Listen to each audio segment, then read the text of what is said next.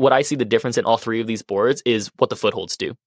And I see the Moon board as very weird boxes, either really stretched out or really tight boxes, then you have to create movement off of. The Kilter board has usually pretty ideal feet in ideal places, and therefore you just have to try really hard to create bridges or momentum and do really aggressive movements. And the TB2 has pretty bad footholds, pretty hard footholds to use in optimal places. So that's actually really, really good training for more of that outdoor style, because outdoors you're looking through a wide variety of a bunch of bad footholds, and you're just going to pick which ones are the best for your position and the relativity between the holds.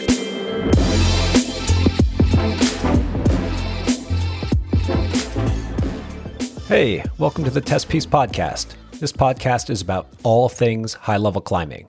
My name's Joshua Horsley. I've been climbing for 25 years, and I love staying at the cutting edge of climbing. Hi, my name is Timothy Kang. I'm a pro climber, a coach, and a route setter, and climbing is my life.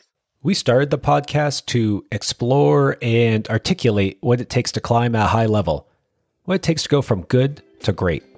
Okay, let's start the podcast.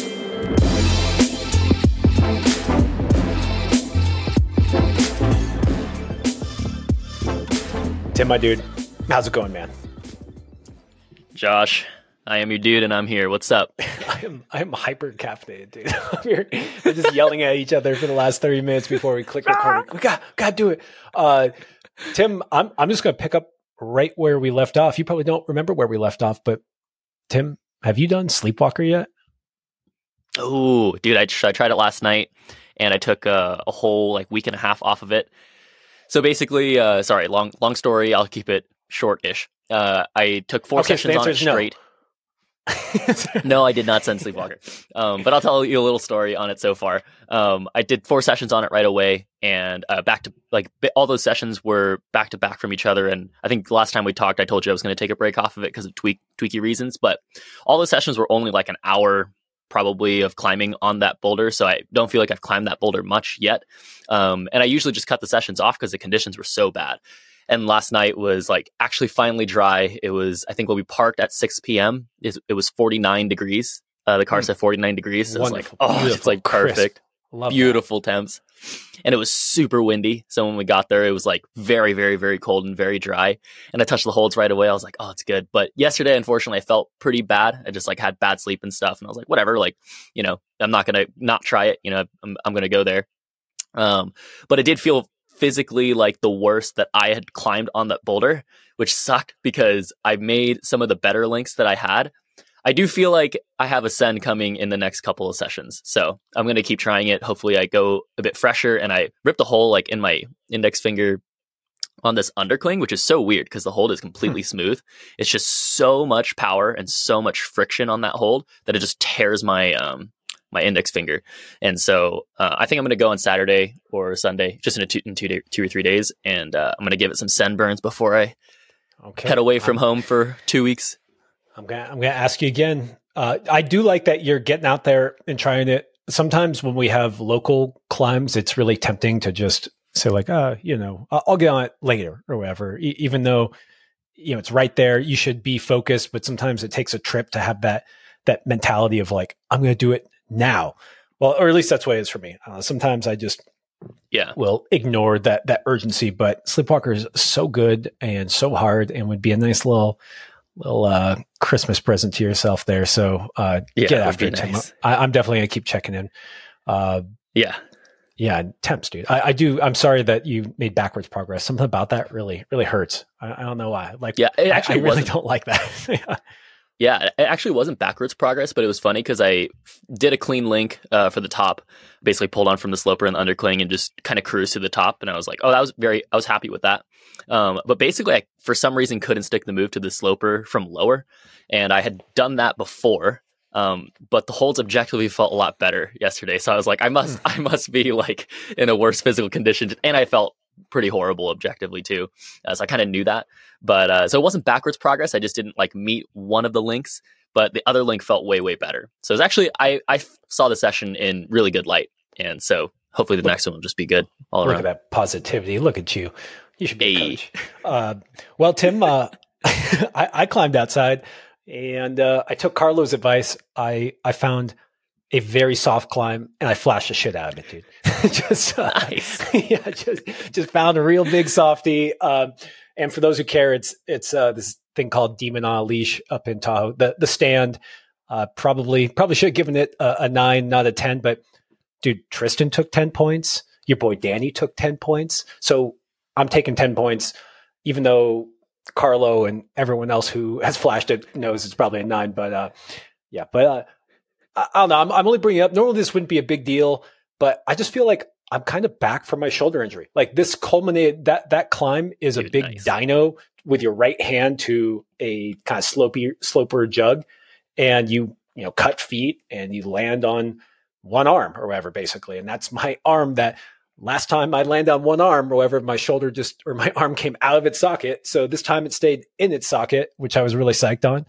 And yeah, I don't know. I'm just getting like some glimpses of being back in shape. Like, when you're just like, oh, I kind of remember, like you feel strong on move. You're like, oh yeah, like I can grab this, pull in and just feel that GER that we all want. And yeah, just a glimpse, but it feels good, man. Yeah. I feel like the injury like tunnel until you see the light can be so long and dark. But when you see the light at the end of the tunnel, you're like, oh, like it's so good after injuries. It's nice to stick like even just the one move. I find that the one move that like causes the injury is the one move. It's like the nemesis move where you're like, okay, as soon as I can do that one move again that I injured myself on 2 or 3 months ago, then I'm feeling more like myself. And I'm stoked for you, dude. That's really cool. And Demon on a Leash, even though I've heard the conversation, I've never tried it, but I've heard the conversation of soft plenty of times and stuff. But honestly, like it's still, V9 and still very aggressive. And so, that aside, which actually will be my pro tip today, but that aside, I think it's cool that you can climb on that thing. You chose that one, you flashed it, which is sick. And it's a move that your shoulder, maybe you shouldn't be able to do unless it's good. So yeah, well, awesome.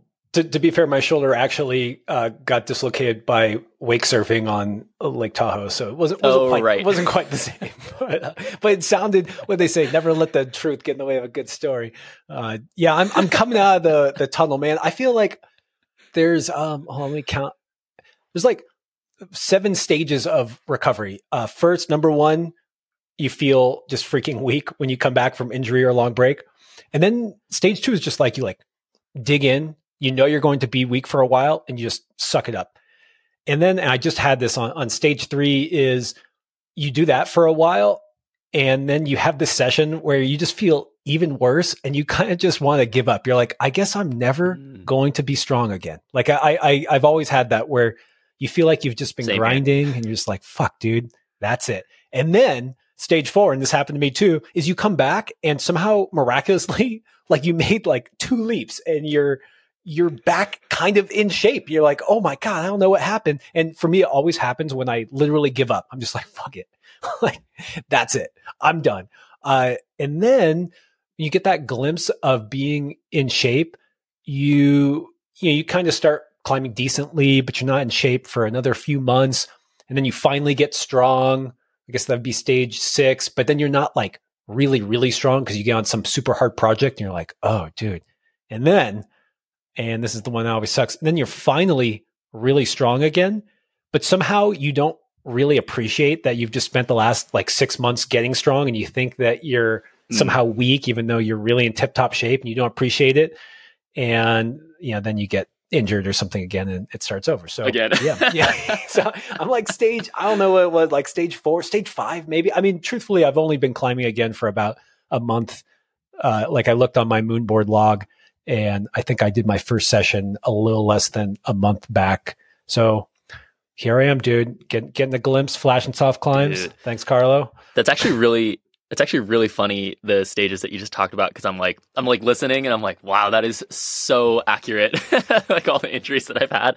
But also like, I don't know how you feel about this, but because you've had a fair amount of injuries and you're climbing or you've had like repeat injuries. So you've had that stage process over and over again. Always. And I feel it's always your shoulder. That's for me, it's always my fingers, and it's different types of finger injuries. But usually, I don't know how you feel about this, but my stages get like it's quicker. Like each stage doesn't last as long because usually the stages last for a long time when you can't transition your mindset.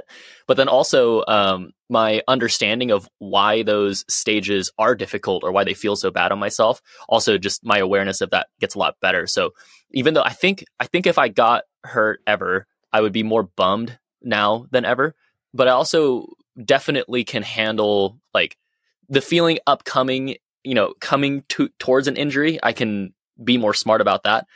During an injury, I can be a lot smarter about that. And during that recovery stages, I can be a lot smarter about that. And I don't know how you feel about that over time, but definitely those stages for me have gotten more clear on like why those things happen. Yeah, I think theoretically I agree with everything you're saying, but I'm still in like stage 5 and I'm still wallowing and unhappy. So I don't know. I can't be okay. objective. I'll check in 2 weeks then. I got a call from a guy. I feel bad. I can't remember his name, but he messaged me. He's like, Josh, I want to do a coaching session, but I just dislocated my shoulder. Like, do you think I should wait? And I was like, dude, let me just talk to you for 15 minutes. Cause as someone who just dislocated their shoulder, has been through it, I just wanted to help him out. I was like, so I just wanted to talk to him for a little bit. And I was like, no, we should not do a coaching session. You just dislocated your shoulder. Right. And he's like, it's not that bad. Like, I can kind of move it around a little bit. And then I loved his psych, and he was asking me about all these things he could do to train through it. And I just admired his psych, and I felt bad being a bit of a wet blanket. I was like, dude, you need to make sure that you didn't tear your labrum. And if you did, you need to get an MRI. But yeah, shout out to him for his psych. And that's the better approach is maintaining that mentality of what can I do to get better right now. And I definitely know a handful of people who say broke their ankle and then spent 4 months just hangboarding and came back and crushed. So yeah, I don't know. Like I said, I'm still deep in the stages and just kind of, I'm not unhappy. You can hear me. I'm fucking psyched, but I don't know if I'm objectively able to talk about being able to go through it quicker and I'm wise and older now. And it's just, I'm just still angry. Yeah. It's cool that you talked to that guy though. I think that's a far more helpful type of conversation than even coaching can be. It's so funny too. I've had, maybe some of my clients who are listening maybe would know, but I've had clients that for the first session that I've had come injured. And I'm like, you're injured right now? Like, I'll talk about, what should we try? Like, go try this. And they're like, oh, well, actually I've this got like a pulley tweak or whatever. I'm like, what? Like, why would you sign up for a $100 session with me when honestly a huge part of coaching sessions, and this might help for any of you guys, if you're going to go and work with a coach, try to be fresh, try to show your best, try to be ready for everything. Like, it's like some of these people maybe wanted me to like help them through that part too. But I'm like, I'm not a PT. I'm a climbing coach. Like, I can give you experience on how injuries work and stuff, but I cannot give you the answers. Like I could also help you optimize your session while an injury is happening. But the optimal approach to an injury is recovering and then building foundation. Exactly what Josh is saying, all the stages, right? Recovering and then giving yourself the consistency approach to give yourself a foundation to the handle the things that hurt you in the first place, and then teach yourself again and get psyched. I'm laughing because Coach, I want to climb harder. Well, your finger's fucked up. Maybe you should get that fixed. Like that would definitely help you out. No, I'm laughing and I'm joking because we've all been there. And I do think I gotta say, as a coach, you do need to, and I know you're always there for your clients to like help people through those hard times. And that's why it's fun to work with people over a long swath of time instead of just like, hello. Oh, nice to meet you. I'm sorry you're hurt. Good luck.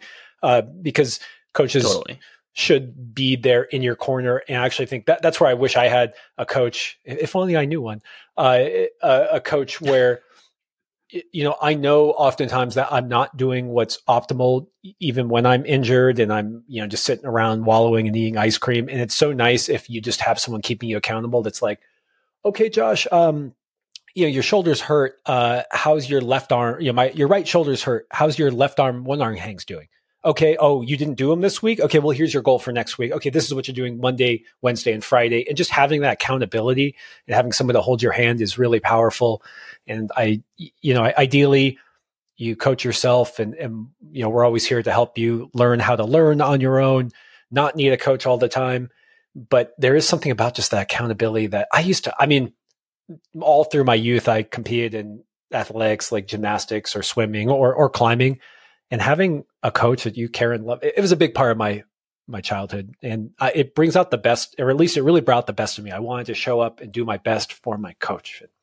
Anyways, way off topic, Tim. I don't know. Oh, me too. No, yeah, I was going to make a comment, but we're way off topic. So let's reel it back. But no, good, always good discussions there. Okay. Well, this whole podcast, today's podcast, is going to be all about boards, spray walls. I guess it's funny. I say like boards and somehow spray walls. Like if I said wall, I would think of a spray wall. If I say boards, I think of a standardized board like moon board or kilter. We'll try to make sure that we delineate those more clearly. But this was sparked by this topic was kind of sparked by a question from Samuel, who hit me up on Instagram, just kind of asking advice about building a home wall and what he should build. And it's just such a fun topic. I don't know. I just love boards. And I don't know. I'm a little worried. Me and Tim were a little bit worried that one podcast is not enough to cover all the things in boards. Actually, we're not worried. Like we can't, we will not cover everything. But before we dive into that, I wanted to, we already will dive into it, but I want to go about it in a roundabout way by talking about this latest video from Tension. Was it called Board Lord? Board Lords or something like that. And it was actually, Tim, you know all these guys better than me. I know who Zach Gall is, but who are the three guys and what were they doing in that video? All right. So I just watched it too before, like an hour ago, which was sweet. I love this video. I just like the production too. Like Tension's doing a great job. Like everything that they're doing is a great job, and they try harder every time, which is sweet. But yeah, Noah Wheeler so I don't actually know Ben Burke personally, but we've talked, it's just how climbing works. You just talk over Instagram and stuff. But I know Ben through a lot of mutual friends, and we're close in age. But Ben, I've always known as one of the strongest fingers on the climbing wall ever. He's extremely strong. And then other than that, I don't know too much about him, but he's always seems like a really nice guy. He's really strong in that pure crimp style. And he climbed a lot at Cats. I think when he moved to Colorado, and he's from Alabama. And Cats is kind of notorious for having that more board style, but it's all spray wall kind of, and it definitely promotes and builds stronger fingers, and you definitely look really good on those walls if you have strong fingers. That's where Daniel Woods was built. That's DW. That's like our school room. That's like the American equivalent of the school room in Sheffield, I want to say, in England. Mm-hmm. In the UK. So what were they doing? What were these strong bucks doing at the Tension Training Center? Well, actually, so I'll intro Noah and Zach as well, because I do think that these guys are some of the board lords, but Noah is a much lower key name. He's younger as well. I don't know exactly how old he is, but maybe he's like in his early 20s, or maybe still like 19 or 20. I'm not sure. 19, 20, or 21, I think. He might be a teenager. But Noah, I remember. Jesus. He might still be a teenager. Like he's twice as old as him. So strong. Like that guy, I actually was so happy that they showed his split on that video, because I was like, there must be, literally watching the first like 5 or 10 minutes, I was watching and I was like, there must be something wrong with this kid. Like today, there must be something wrong with this kid today. And they showed his horrendous split. And I was like, okay, that's the reason. Because when I climbed with Noah in Bishop, first of all, he had one of the best flash goes on Lucid Dreaming I've ever seen. And then he just looks so strong on the move. Like just his actual pulling and his fingers are some of the strongest I've seen in activation. And like we've always talked about finger, there's always such a different level of finger strength. But in terms of activating fingers on bad holds, he's one of the best I've ever seen. Close to Drew Ruana, which I think is the strongest finger activation I've ever seen on the wall. And then Zach is just a perfect build climber, in my opinion. Like he's just so built for climbing, and I think that was really obvious in watching him climb. But I think Zach knows this, and so I'm not making fun of him or anything. And I would love to have Zach on to talk about this more. But Zach, and he's always been vocal about this, but when holds get smaller, he loses so much power. And I think that was so evident on the harder climb that they had. And I think it wasn't a great showing of how Zach could be on the boards. I think Zach is one of the best board climbers I've ever seen. So it was an interesting, but that point will be brought up later. That kind of small holds. Well, just before we go too much deeper, let's just kind of paint a picture of what the video was. And it was these three guys, and cheekily called board lords, which just sounds cool. And they were on the new TB2 board, and I think they did they do a mirrored one, or was it only the spray wall? TB2 has both a spray wall configuration and a mirrored one, and which is so cool. Yeah, it's so cool. They set, I think it was Michael Rosado set these climbs for them and called them maybe V14 and V15. So they put these three guys on two V14 or V15 climbs in the same day and bet a whopping 20 Swiss francs, which they joked was worth a lot more than American dollars, and had them just go up against them. And I mean, spoiler alert, like they fucking crushed. And I guess what I was curious about, because these guys, is it's interesting both watching their different styles on how they did the moves. Like Zach was a little smaller than Ben, and just did you also, I don't know. Here's what I really want to ask him.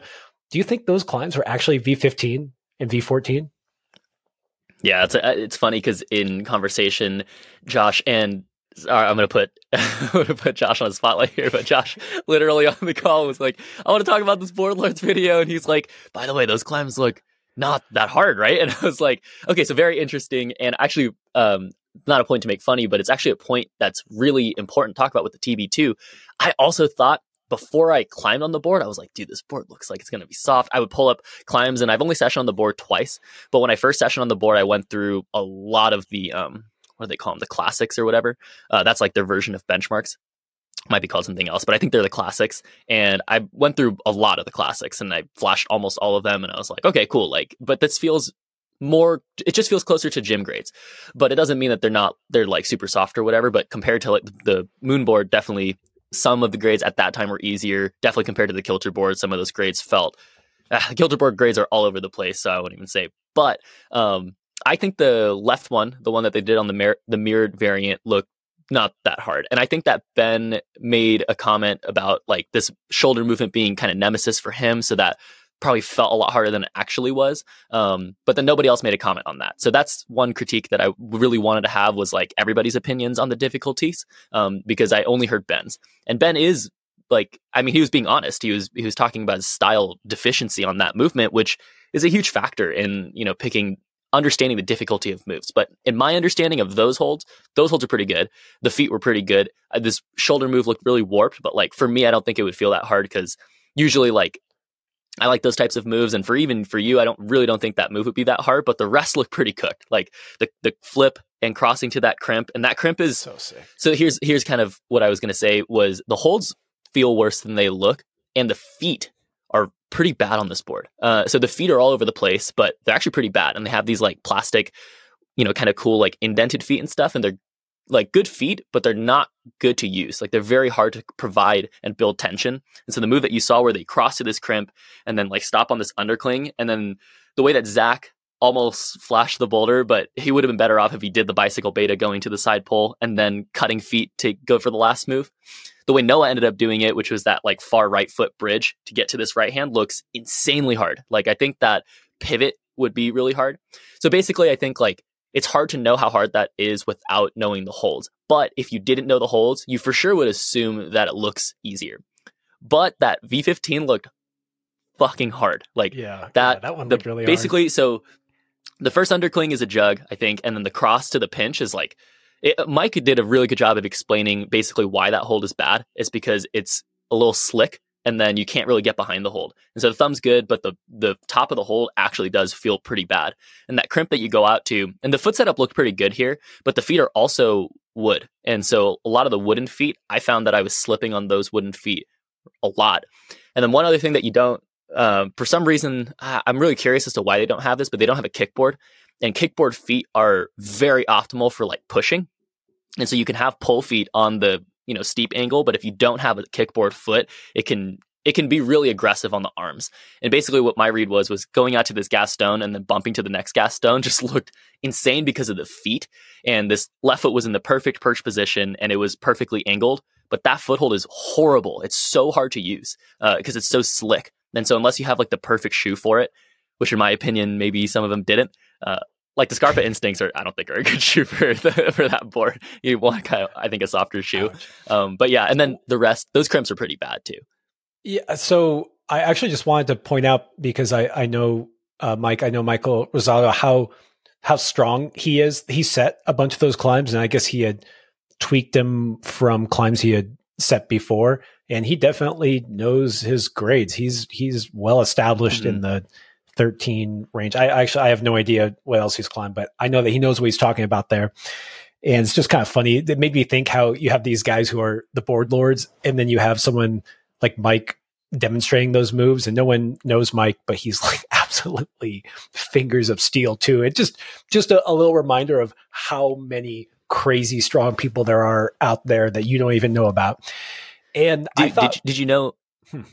Sorry to interrupt. Did you know that other guy who was the guy doing all the slow-mo moves that wasn't Mike? I don't know his name exactly. I think they call him Q. I don't know Q. But we got to get Q on the podcast or something. That guy is ridiculously strong. You should watch that again. He's the one performing all the moves. Q is he's like the guy that they use as like the guy testing the moves. I don't know if he works for Tension, but Q's always in the Tension videos and stuff. And he is so good. He's one of the best climbers I've seen that I don't really know. But just wanted to shout that out. Q is insanely strong. And so he's able to do all the moves. And that also does go to show how next level those three guys were, also how they, like Zach almost flashed the hard version of that one. Something that I thought was really cool watching it is when you see really strong climbers on these boards, especially something like the moon board, and this is just par for the topic today, you often see people jumping and cutting, right? You see this like, wow, look at how big Magos can go off of the small crimps, and look at what he latched, and he got horizontal on that swing out. You saw some of that on the hard last moves of these climbs, like this kind of cutting style. But if you watch closely, what you'll see is insane clamping with the feet and tension for a lot of these moves, and then just an insane amount of weight on their feet when they do some of those cross throughs. And yes, they cut, but I just think it's always good to know that hard climbing involves both of those, right? Like it's like that ability to just isolate, find that body position, and then lock everything down so that you can come into that hold and then explode if you need to.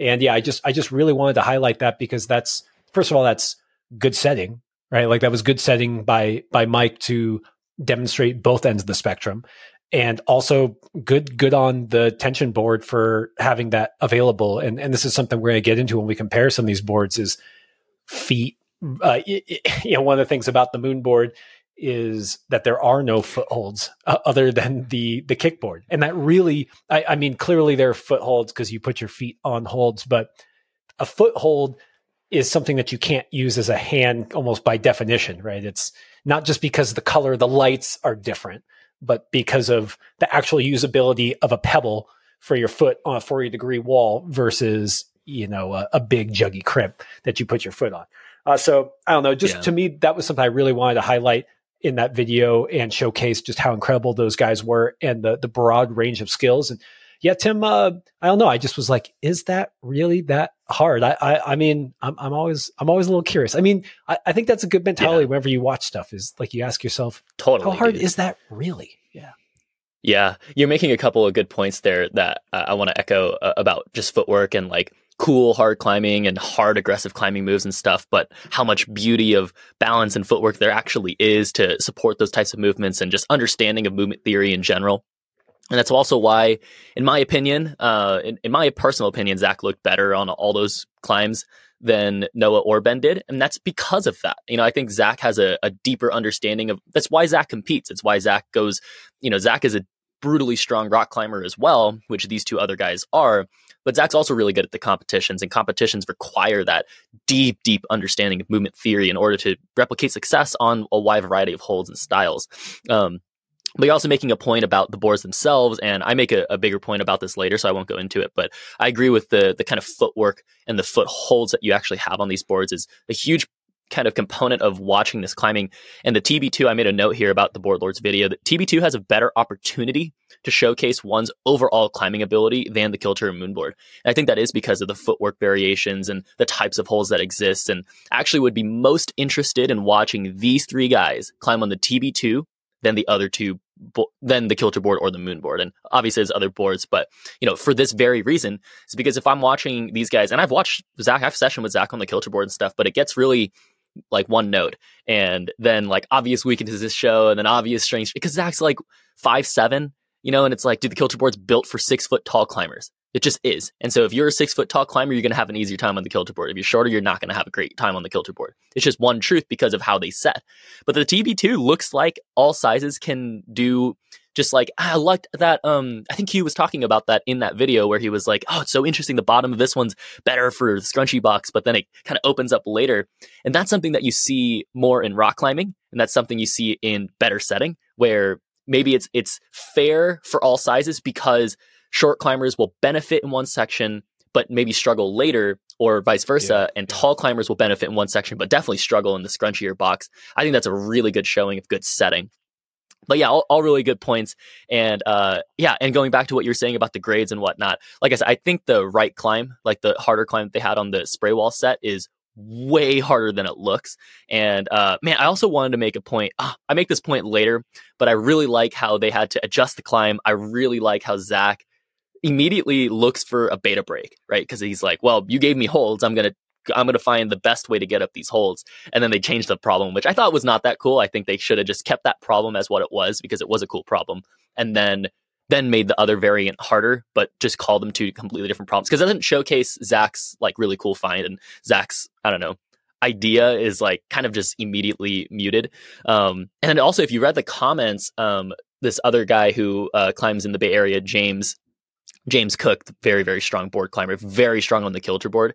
He also asked the question in one of the comments. He goes, it has a lot of likes, about, I'm curious how hard this is compared to the hardest problems on the other boards. And I actually replied to that comment this morning, and I said, hard. My guess is hard. I think my guess is that this V15 actually is V15, and it's harder than the vast majority of, and I just want to make this point on the podcast.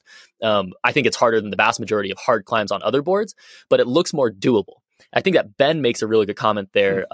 Ben in the video makes a good comment where he says, each individual move doesn't feel that hard, but it's so hard to do one move to another. And Zach's immediately like, yeah, like, and that's the only thing setting. That really good climbers, it's good setting, but also really good climbers know the difference is like, I think climbers will immediately look at things and be like, oh, soft. And it's like, dude, when you're actually climbing on something that requires good footwork and body tension, and then you compile, and it's like what, 8 move boulder, and you compile 2 moves into the next 2, and then those 4 moves in the next 4, man, it's such a different experience. And I think that's what Ben just knows how to send hard boulders, and like knows what hard boulders are. He's done Blade Runner, dude, that V16 up in Upper Chaos 15, and it's it got downgraded V15.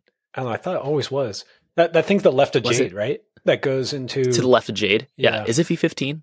Rest stupid in peace. Tim. How embarrassing! God.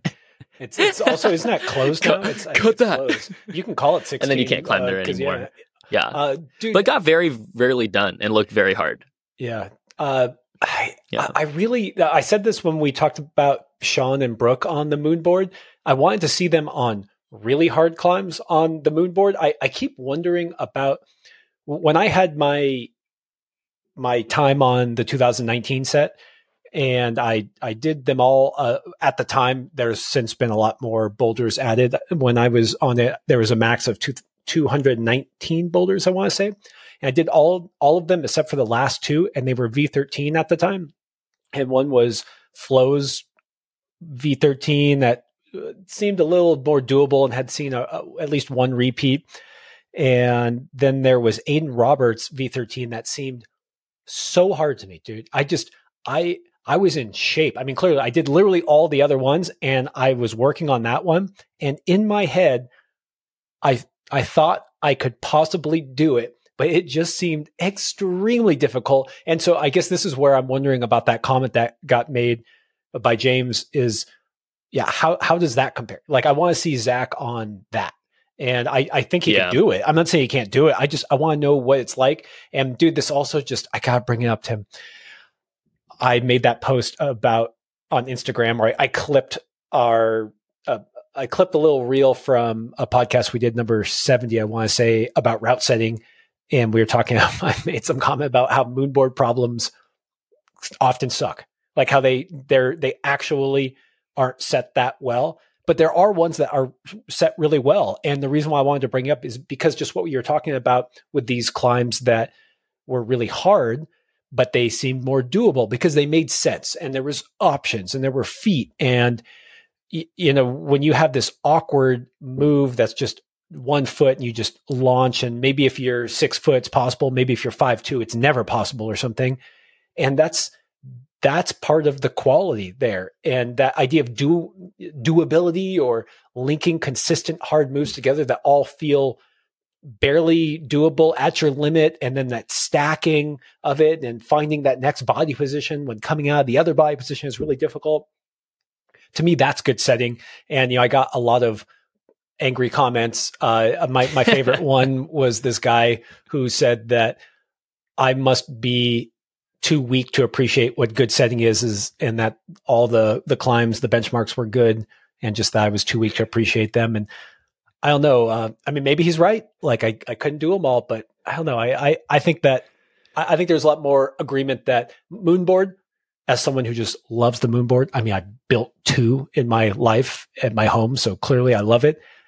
If you guys can't acknowledge that some of the setting on the benchmarks is not that good, I don't know if I can save you. I think you're lost. Yeah, I think that comment is horrendous personally. Sorry. But I think the reason why I think that is because I agree with you in that, yes, benchmarks are supposed to stand for what the grade is supposed to be, but it doesn't mean that because these things say benchmark, that those are law. Okay. Or that they're I think great grades climbs. In general, or that they're great climbs. That they're entirely. Yeah. There's so many exclusive, you know, factors of climbs and route setting and stuff. But when we're talking about difficulty, we're talking about difficulty. When we're talking about benchmark grades, we're talking about benchmark grades. And we're talking about consensus, we're talking about consensus. We're talking about quality of route setting, we're talking about quality of route setting.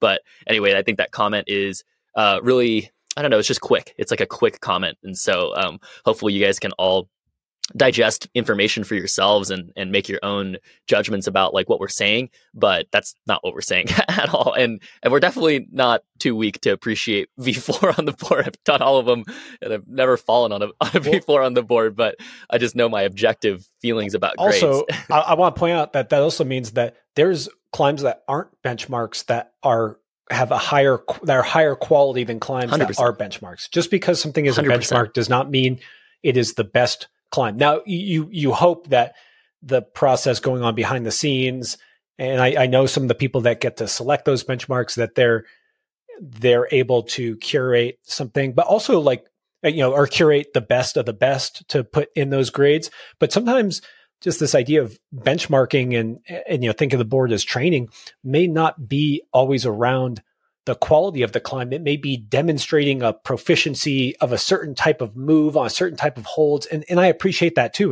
It's literally, there's sometimes climbs that will be named something along the lines of, I love this hold, or owning E14 or something. And it's just this idea that what you're demonstrating is proficiency with this hold. And that's fine. I freaking love the moonboard, but I love what you said. Quality is quality, difficulty is difficulty. And so when you say benchmark V10, it does not mean that's the best V10 in the world. It just means that is a V10 climb that got selected as a benchmark. And it's, you know, that's all. That's it. Anyways, totally. my little rant. Yeah. Maybe they hit, or maybe I don't know. Maybe they got me. They got me for sure. Oh, man, got me. Yeah. I want to backtrack a bit because you unearthed a couple of really good insights when it came to this discussion that James was bringing up about the difficulties. And then you're talking about the AR problem, the Aiden Roberts climb. I forgot the name of it, but the art of the moment or something. The art of the moment is the flow, is the flow of V13. I think got downgraded, but Yeah. Is that the one that you cross to the tiny crimp and then you jump to the weird wooden one and then you campus to the flat rail and then you top? Like the most insane. You're talking about, you go Gaston and you kind of jump to a pretty decent hold. Yep. You flip it and hand foot match and like do a Hand-foot wild lock Go off. to the wood. A wood match that and go. But Flows was the art of the moment. And you use, I think, I don't know if you use the same hold. You use that tiny little block wooden pinch. Anyways, I can't remember what Aiden Roberts is, but anyone who, go look it up, Aiden Roberts V12 or V13 on the 2019 set, which he did at the Moonboard Masters competition. So it's pretty iconic. It's like the hard boulder on there, in my opinion. Pretty insane. It is pretty insane, but I actually would still make an argument that this board climb that is in the Board Lords video is harder. And so I think you're making a really good couple of insights because what you're talking about is the perception. Man, I love what you're saying, Josh. Like the perception of these things is easier for us to comprehend because the moves make sense, right? And that's really cool. Something I've learned in trying harder climbs lately is that like the holds still are pretty good. Like the footholds are still pretty good. The moves make a lot of sense, but they're just hard. Like they're just so hard to perform, but they still make sense, and therefore you always try. But for specifically on like Sleepwalker, for example, or like Lucid Dreaming, the moves are very, very obvious. Very, like there aren't that many ways to do it, but there's so many little intricacies and little subtleties that can make a movement easier or harder. And that's really what amounts to doing these problems, right? Versus the one really, really hard kind of like 3-move boulder problem on the Moonboard, and for that matter, a lot of climbs on the Moonboard, for example, are these awkward positions. And that's kind of the point. That's the point of moonboarding, in my opinion, is to create movement out of unideal, non-obvious positions without feet that provide you the move. Because just doing a move with an obvious foothold is like, oh, that's the foothold you're supposed to use and that's the move you're supposed to do. That's a different type of climbing than the Moonboard. The Moonboard is these non-optimal positions with non-optimal foot choices, and then you create this movement. But at the same time, I think that the factors that allow that climb to be so hard are a lot simpler, right? Like this one Moonboard movement, if you were really, really, really, really strong and really good at that, I think that climb would not be that crazy. That's just like my read. But no matter how strong you are on this TB2 type of climb, it still will be really difficult. And I find that to be really good climbing, really good route setting, more fun, more enjoyable. And Mike kind of talks about that in the beginning of the video as well. In terms of making these climbs, he's like, these climbs are pretty easy to make. They're just like, I don't know, the same moves as, what we would be doing on easier climbs, but just like more difficult, and then you just stack them and it's pretty easy to make hard climbs. It really is. And I actually made that point a lot when we were climbing at Planet Granite in Sunnyvale. We did always, after a certain point in time, is a long story, but basically after a certain point in time, we always had like a V14 or harder up. And when I started route setting, I was allowed to put up like 14s, 15s, maybe even harder than that. And it's not like these climbs would look impossible or insane. They just were actually really difficult. But the moves looked you could read them, you can find all these sequences and whatnot. But that's, in my opinion, what better route setting is. And honestly, better climbing, it teaches you better. It teaches you how to, and I think that's also why stronger climbers obsess more outdoors and training outdoors, because that's where you're going to find more like intricate climbing, right? If you just train on the boards, you're training board climbing, right? And then you translate that somewhere else, maybe, and I don't feel one way about training one way first or anything, but there's a reason why I think climbers who are really, really good stay on just really hard climbs that are high quality outside. It does make me think of a bias that you and me probably have there, where if you were to set something in the V15 range, you still use holds that are grabbable. It's not like you put just like 8 razors on the wall and say, good luck. It's like, here's a decent hold. It's not that good. And there's feet, but they're not that good. And this move, but how do you make it work when the feet and the hands aren't that good? Like, it makes sense. It's just hard to put it together. But then I guess just to play devil's advocate on it, there is something really interesting about something like that Moonboard problem by Aiden Roberts, where it's like, okay, but what if I just give you this hold and this foot and it's just unbelievably far and hard? You're just like this one move or these 2 moves.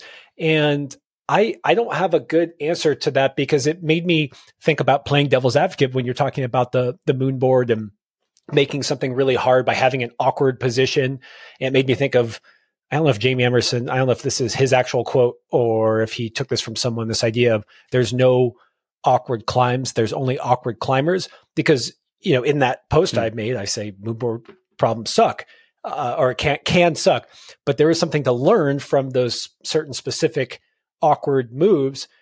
And what it made me think, though, where you said if you're just brutally strong on those, you can just get it done, versus all those guys were brutally strong on the tension board, but that was necessary but not sufficient for climbing that kind of V15 style, where on the moon board and Aiden Roberts's move, being strong enough was probably necessary and sufficient. Like, yes, you need to have some climbing IQ, but honestly, there was a lot of, here's your right hand, your hand foot matching, just fucking go. Like, are you strong enough? And just to finish up that thought, like, I've gone in deep on how single movements on the moon board, even though it's very narrow, how you can start peeling layer after layer after layer of optimizing those small little things.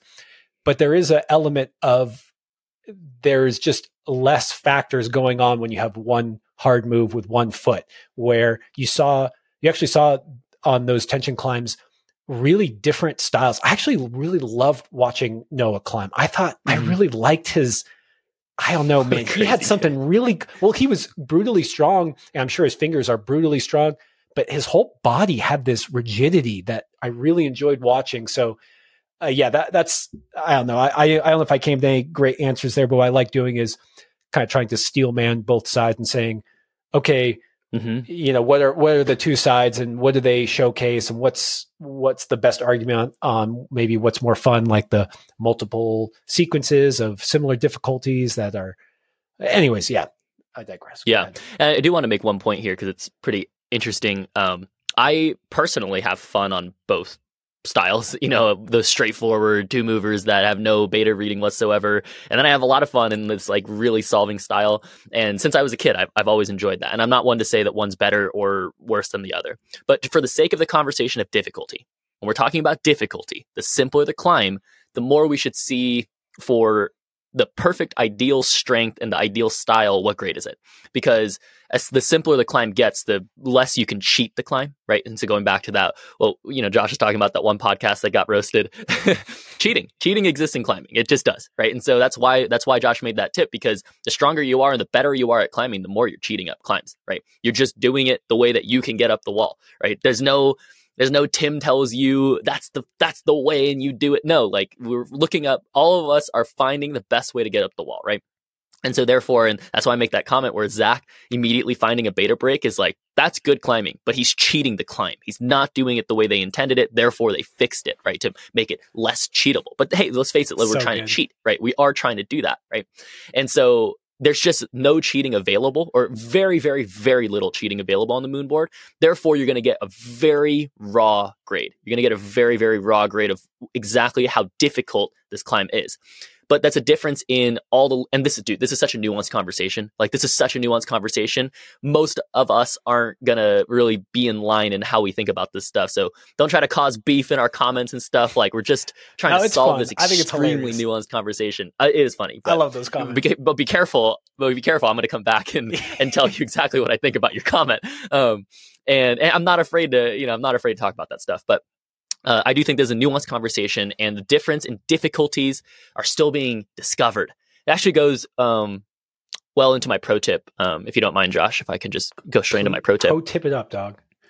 I'll pro tip it up. Okay, here's my pro tip. Take a second to remove yourself from the grade concept, or at least discover the grade for yourself, rather than listen to it as law, especially on the boards. It's so hand in hand with what we're talking about right now. And I mean more for your guys' climbing and for, my climbing as well. Aside from the fact that grades are mostly primary subjective opinions, backed up by more subjective opinion, which then becomes consensus. I'm just telling you what grades kind of are. And so in parentheses, I also write, there's no objective metric yet for grading. Okay, so grades are rarely accurate or standard. Okay, it also goes hand in hand with that comment that we got that I'm totally beefing with. I said, aside from the fact that grades are mostly these subjective opinions, which then become consensus, your focus will drift if that's a thought in your mind, just a truth. And for me, grades can often adjust my level of effort to match what I think the grade is. And my best attempts are basically grades for me can adjust my level of effort to match the grade I think I am trying. And so my best attempts are when I focus on the moves and how to move between holds and then thinking about how difficult they are and then kind of going off of that. And grades are just a good way to be in the realm of difficulty you can climb, but you still need to solve the boulder and try hard. I think that's a kind of thing I was noticing. I made a comment about this Board Lords video that I think that it was not an ideal environment to try that hard. And also just giving you, especially for someone like Noah, who's maybe younger, or like not around cameras as much. And like, obviously Zach had an easier time just like going for it and trying hard. Ben seemed to not care that much and like have a chiller environment attitude. But honestly, if you want to see Noah climb the best, you got to put him in a focused environment, which doesn't focus around grades, doesn't focus around a video. But you can see the difference in attempts as soon as Noah just focuses, right? And just focuses on that. But going back to kind of my point earlier, I think grades are a huge factor here. And they're talking so much about grades, but honestly, the best climbing will happen when you're removing yourself from that concept. And like I said, I adjust to that. Dude, I hear you loud and clear, and I am guilty of that. And I just want to ask you a little bit more on that, because I was just nodding my head, agreeing. And I was going to say, this is why I like high balls. This is why I like competition, is because you're just in it. You're trying your hardest to climb your best because your life depends on it, and grades go out the window. You like, imagine you're on top of some giant boulder and you're in no fall zone, and someone, I mean, it does help when someone yells, hey, like, dude, it's only like V2 or V3. But when you're up there, that is not how you're thinking. You're not thinking to yourself, oh, I'm chill, this is V2. You're looking at that foot. You're thinking, that foot's not that fucking good. Like, if I blow this foot, I'm going to die. And you do not ask yourself what you would do on a V2. You ask yourself, what can I do right here that channels all of my best climbing so that I don't freaking die? So I was totally agreeing with that. I just want to ask you one question on that, because you have more sport climbing background than I do. And so I understand that position where I'm literally fearing for my life and I'm bringing out the best of my climbing and I'm trying the hardest I can. But when you think about that in moments other than, or taking that same concept, maybe in relation to the whole boulder or the whole route, and maybe you're flashing or you're on sighting, how do you know when to give that move every little bit you got, your V20 try hard, versus making sure that you're climbing smoothly and using as little energy as possible? And you can see how this factors into grades, because if you're climbing V20, but the move is a V2, you shouldn't be blowing your wad on the easy part before you get to the hard part. And just, do you have any insight into how to balance that? Oof, dude, that is a really good question. And I think it's a really good question. I do have an answer for it, but it's a very loaded answer. And it's a tough question to ask. But basically, and I'm going to try. Basically, I think the ideal approach to climbing in general for a performance rip on your first try or your first couple of tries, and when you have very limited, it's easy to try really hard when, I like what you're saying, when somebody tells you the exact spray, even the exact little factors. And when I climb with someone like you, for example, and I go to Tahoe and I'm like going to go and try something that well, you're able to tell me all of the factors, like all the things that you're saying that are missing on like a first try, right? Where it's like, oh, but there it's going to be pretty, so make sure you focus on they're literally, if you watch really experienced climbers spray really good performance climbers, it's like magic. These guys are like, yeah, do this. And it's like, and I know exactly what you're talking about. And I probably will have an amazing flash rip. And that little kind of gray component, what you're talking about, my effort level will be pretty cranked to the maximum. But, and I am a sport climber, and I usually do well in sport climbing competitions, which is all one tries. I do find myself like with a high level effort when necessary and a low level of effort when not necessary. And I'll tell you kind of a general way to look at that, but it's not general. I'll tell you that just firsthand. It takes years and years and years of practice. It takes years and years and years of failure to understand what doesn't work and what does work. But I'll give you a general, okay? The first general is being relaxed. and arouse at the same time. And not arouse sexually, you weirdos, arouse. There's actual hormonal arousal that happens in performance, and a state of arousal is necessary, right? But also a state of relaxation and having flow. That's why Ross and I are pretty obsessed with that concept. Ross is very obsessed with that concept of flow, but we both came from the same gym and we trained together a lot as kids. And we both knew that the mental flow was really important. But flow, in my coach, Adriel Rodriguez, who's now a setter in San Diego, I think, my coach always brought up Bruce Lee and Kung Fu concepts for me because he thought that it would work best for me. He's like, I want to remind you that flow isn't just being relaxed. Flow is allowing the water to go where the water goes, right? And so if there's a blockage in this slide that you're pouring water down, that's where the water goes, and that's flow. And so that's the perfect way to see climbing, in my opinion, is be relaxed and ready for things to happen. And when you see things, you must react to them properly, not be, bothered, not be reactive in a panic way. You need to make calculated decisions and aggressively, and be confident in those decisions, right? And so that's a very deep prerequisite for understanding climbing and understanding yourself as a person. And I think that what I've noticed in coaching and watching competitive athletes as well, comparing myself, out of a field of 100 to see what could I do better than these other 100 climbers who are all really good and really practiced and trying really hard to do their best on the wall. What do I need to do to stand out? And for me, the biggest thing was flow. It was really just realizing that maybe my emotions and my reactions aren't actually that good.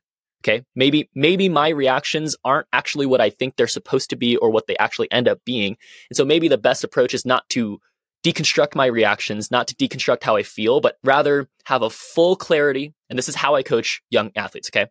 There's a lot of insight into a very, very deep, nuanced field of performance coaching. Is every athlete I work with, at first, I provide a state of clarity. And so I teach them how to meditate. I teach them how to be aware of their past week, their relationship lives, their relationships with their families, because all these things are factors in how you're going to climb. How you feel about the climbs. Like, do you feel good? Do you feel bad? Are you feeling way too good about it? Are you getting cocky about how you feel on these holds and whatnot? Because all those things are factors. Like I said, the ideal state is flow and an awareness, right? And then making choices then. So I guess basically the way that I would structure that is figuring out yourself as a person. Do you know that you are in general very cocky and arrogant about things and you usually get humbled? Or are you way too low key? You're way too chill and you're way too humble and you don't rise to the occasion often? Do you know yourself well enough to make an adjustment mentally to preset your headspace? Because that headspace approaching a climb is very important. Okay. And then do you know during the climb, are you calm enough to not react to negative feelings like being pumped, being tired, being scared? Are you able to digest those and funnel them into a place where you can make smart decisions? And then the third step there is making decisions, right? Making decisions is easy. Like I said, if somebody explains to you all those factors and somebody explains to you what the decisions are, people tend to have an easy time cranking to 100, right? And that's why your question kind of revolves around is that third step. But those first and second steps are more important, in my opinion, because it just makes the third step easier.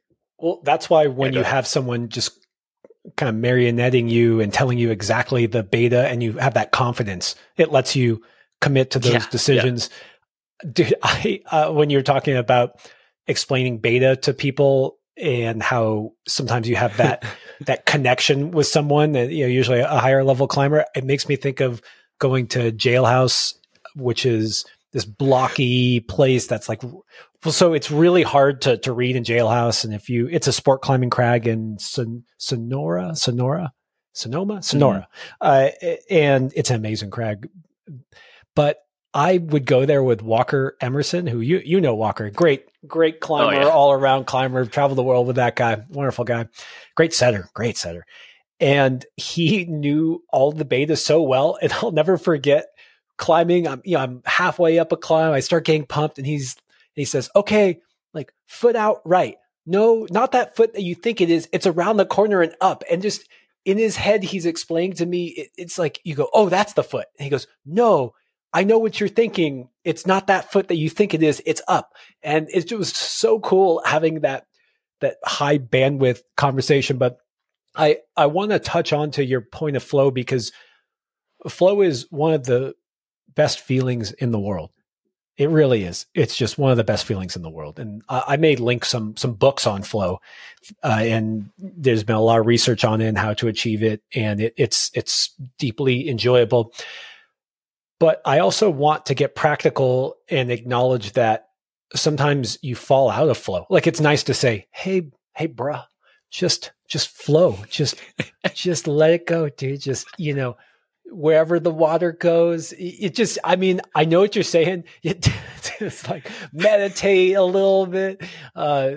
Anyways, damn it, dude. Well, here, I mean, you've got a very Sharma-esque recommendation here. It's like, just let it flow, bro. But the thing is that I agree with you. And I've had some of those moments, especially when danger comes into the picture, or, when you pull on and you just have one of those moments where you just go, oh, this time, and it feels great. But I just, because I like what we do here, where we tell the truth, and things don't always work out quite like that. And it makes me think of, I think, a podcast we did about performance under pressure or something like that. And sometimes you just get kicked out of that moment, and there's this recognition you said, where just responding to things as they come, and, maybe that hold didn't feel so good, but you just kind of went with it and still committed to your beta, and boom, boom, boom, like you're taking it all in and you're just moving and feeling good and cruising. But sometimes it's just not like that.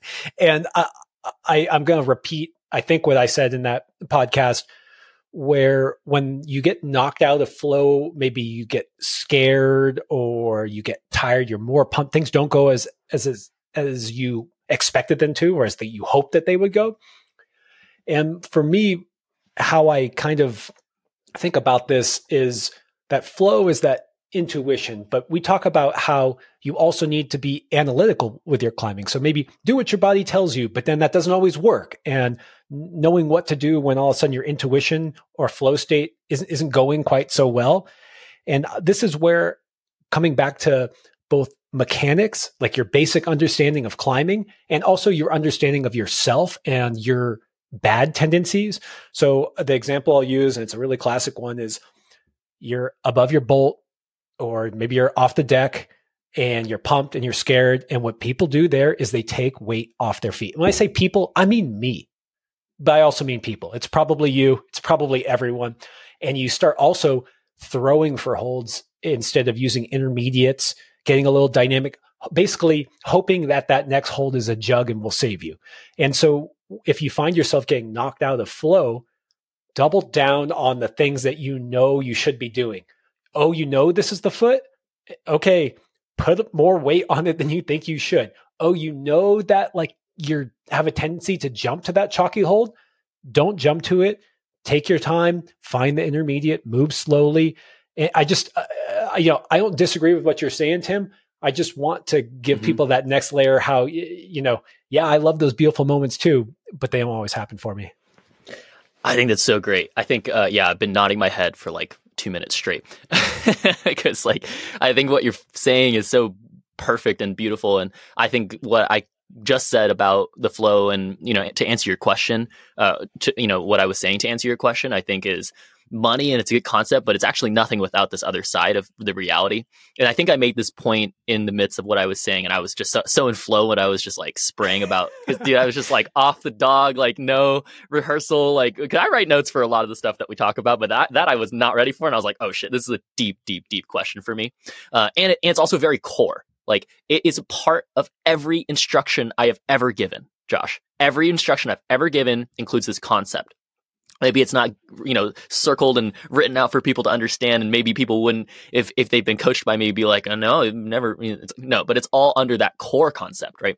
And also for me, my job as a coach is to understand where your flow leaks, right? Like, what leak does it come from? Because like I said, sometimes people are mastering this first step, but just suck at the second step, and the third step's good. Some people, and so wherever you leak is where I'm going to kind of help you.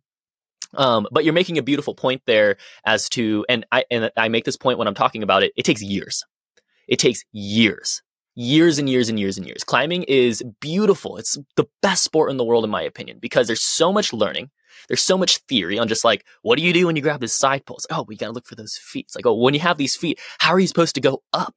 It's like, oh, well, you got to drive, man. You got to build momentum. You got to keep this foot. I was like, but what if the foot's too far? It's like, well, then you got to do something. You got to hand heel match. There's so much learning. There's so much theory for climbing, right? But there's also theory and performance, right? And performance is kind of the other side. And I think performance is a buildup of habits and an understanding of what habits are good and bad, and then jumping on those habits over practice. That's what I see in really, really high level athletes. There's a difference in climbing that I've noticed in the last 10 or 20 years and why I've leaned myself personally. And and you're saying that everybody runs into this high on the head walls of lead routes and stuff. I don't, not anymore. And I'm not saying that to, gloat or anything, but I don't anymore, because I have practiced over years and years and years and years of when I used to for many, many years in competitions, even on high balls, I've run into this concept where I'm like, oh, like, what do I do here? It's like, and then my body will react, but my brain has it's disassociated from my body, right? My brain is not, just because my body feels something or is telling me to do something doesn't mean my brain has to react to it. I can then make a decision to then react to what my body is saying. And I usually disagree with my body. Okay. My body will feel something and I usually disagree. And I say, no, this is the smarter thing to do. But that's through deep practice and a deep understanding of what is supposed to happen, quote unquote. Right. But what I was trying to make a point on is athletes in climbing and climbers who are good at climbing are totally different to me. Watching like competitive climbers, and you've always made this point, Josh, that, you always say it's funny that I think that comp climbers could go out and do hard rock climbs pretty quickly, but maybe strong rock climbers wouldn't go to comps and necessarily do that well in comps, which is 100% true.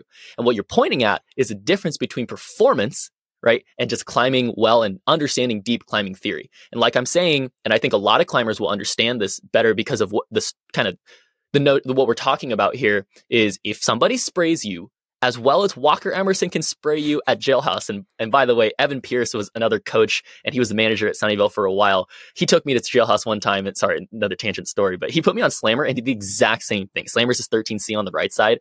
And he was looking down and I was like watching, and he was spraying perfectly. He was like, yeah, not that one, but this one, and you're going to be spread out, but then you just go to this. Don't worry, it's going to be better. It's like, literally, they can tell you the worries you're going to have. They can tell you the things you're going to feel that are bad, and that makes you feel better and more confident about going for the thing that you're supposed to do.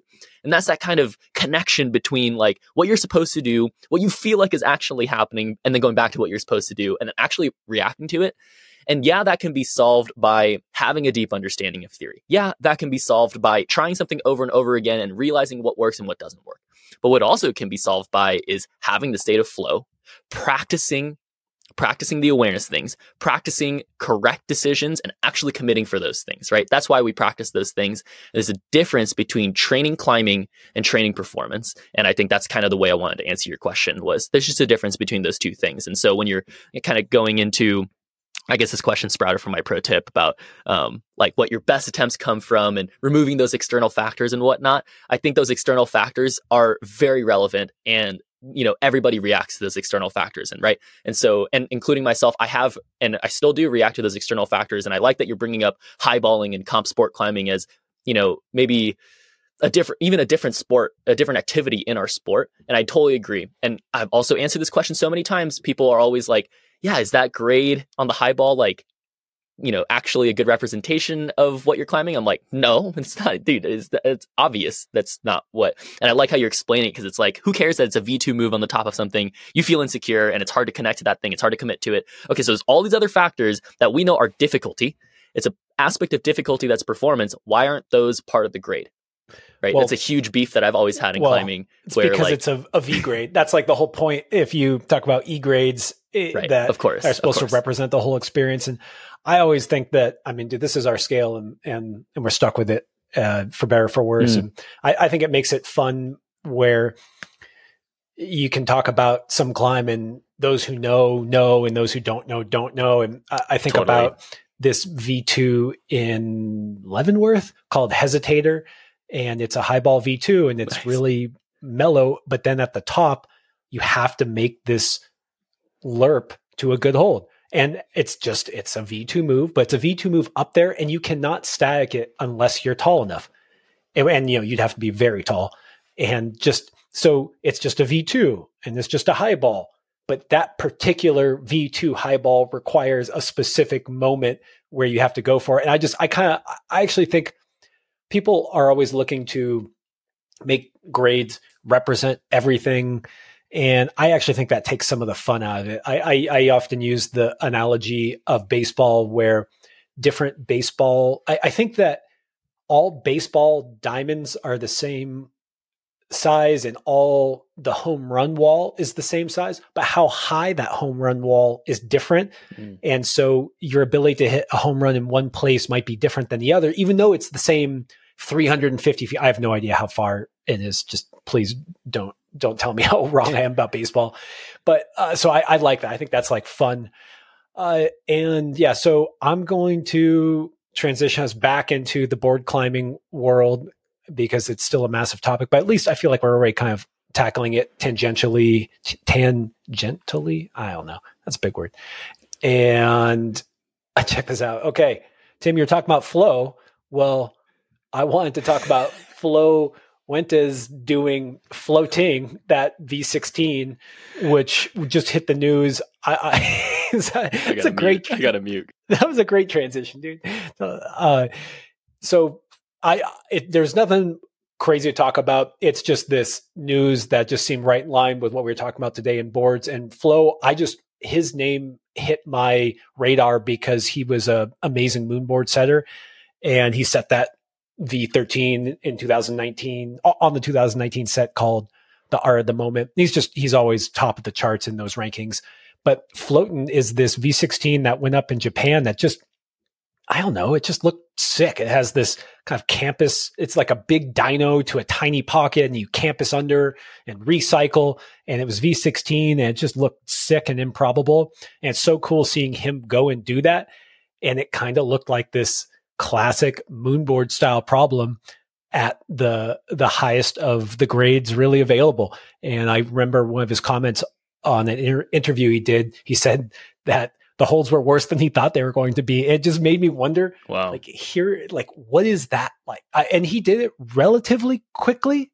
And I think it was the second or third ascent. He did it relatively quickly. So it's just interesting when we're talking about grades and boards and V16, V15 on boards, and Flo went and kind of crushed this. And he's a great climber already. I mean, I know the last thing I remember seeing him do on 8A, this is not a scorecard, just the news I saw him do off the wagon. So he's clearly an incredibly good climber and accomplished climber.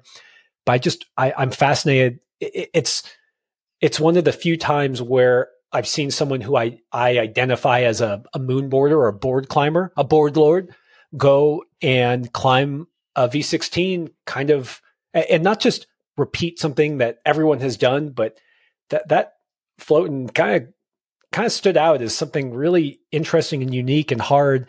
And it was, I guess for me, when I saw that go down, I really wondered how hard it was, because in the sense of, is this, actually, I wonder on both sides, is this actually unbelievably hard? Because the Japanese are kind of known for just that kind of single move, really hard, finger power, but really perfect dynamic movement.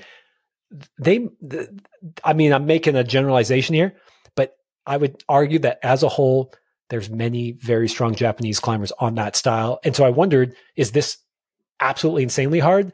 And then seeing someone come out of the woodworks in the moonboard world, go and repeat that. And I just thought it was a really cool story. It got me kind of psyched on boards in general. I was like, wow, big deal. So good job, Flo. Yeah. Psyched for him. That's super cool. I think you did a good job covering that, so I won't go deep into my echoing. But one thing that I do find really interesting is I'm having a lot more insight because I'm trying some harder climbing.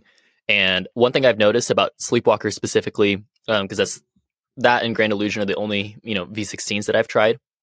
But on those climbs, it becomes you start to realize that, damn, you need to be strong enough to even try these movements, and you also need to be like in a really good state of skin and freshness. And like my sessions will go very quickly where I like won't even look like I can do some of the movements within like an hour or two.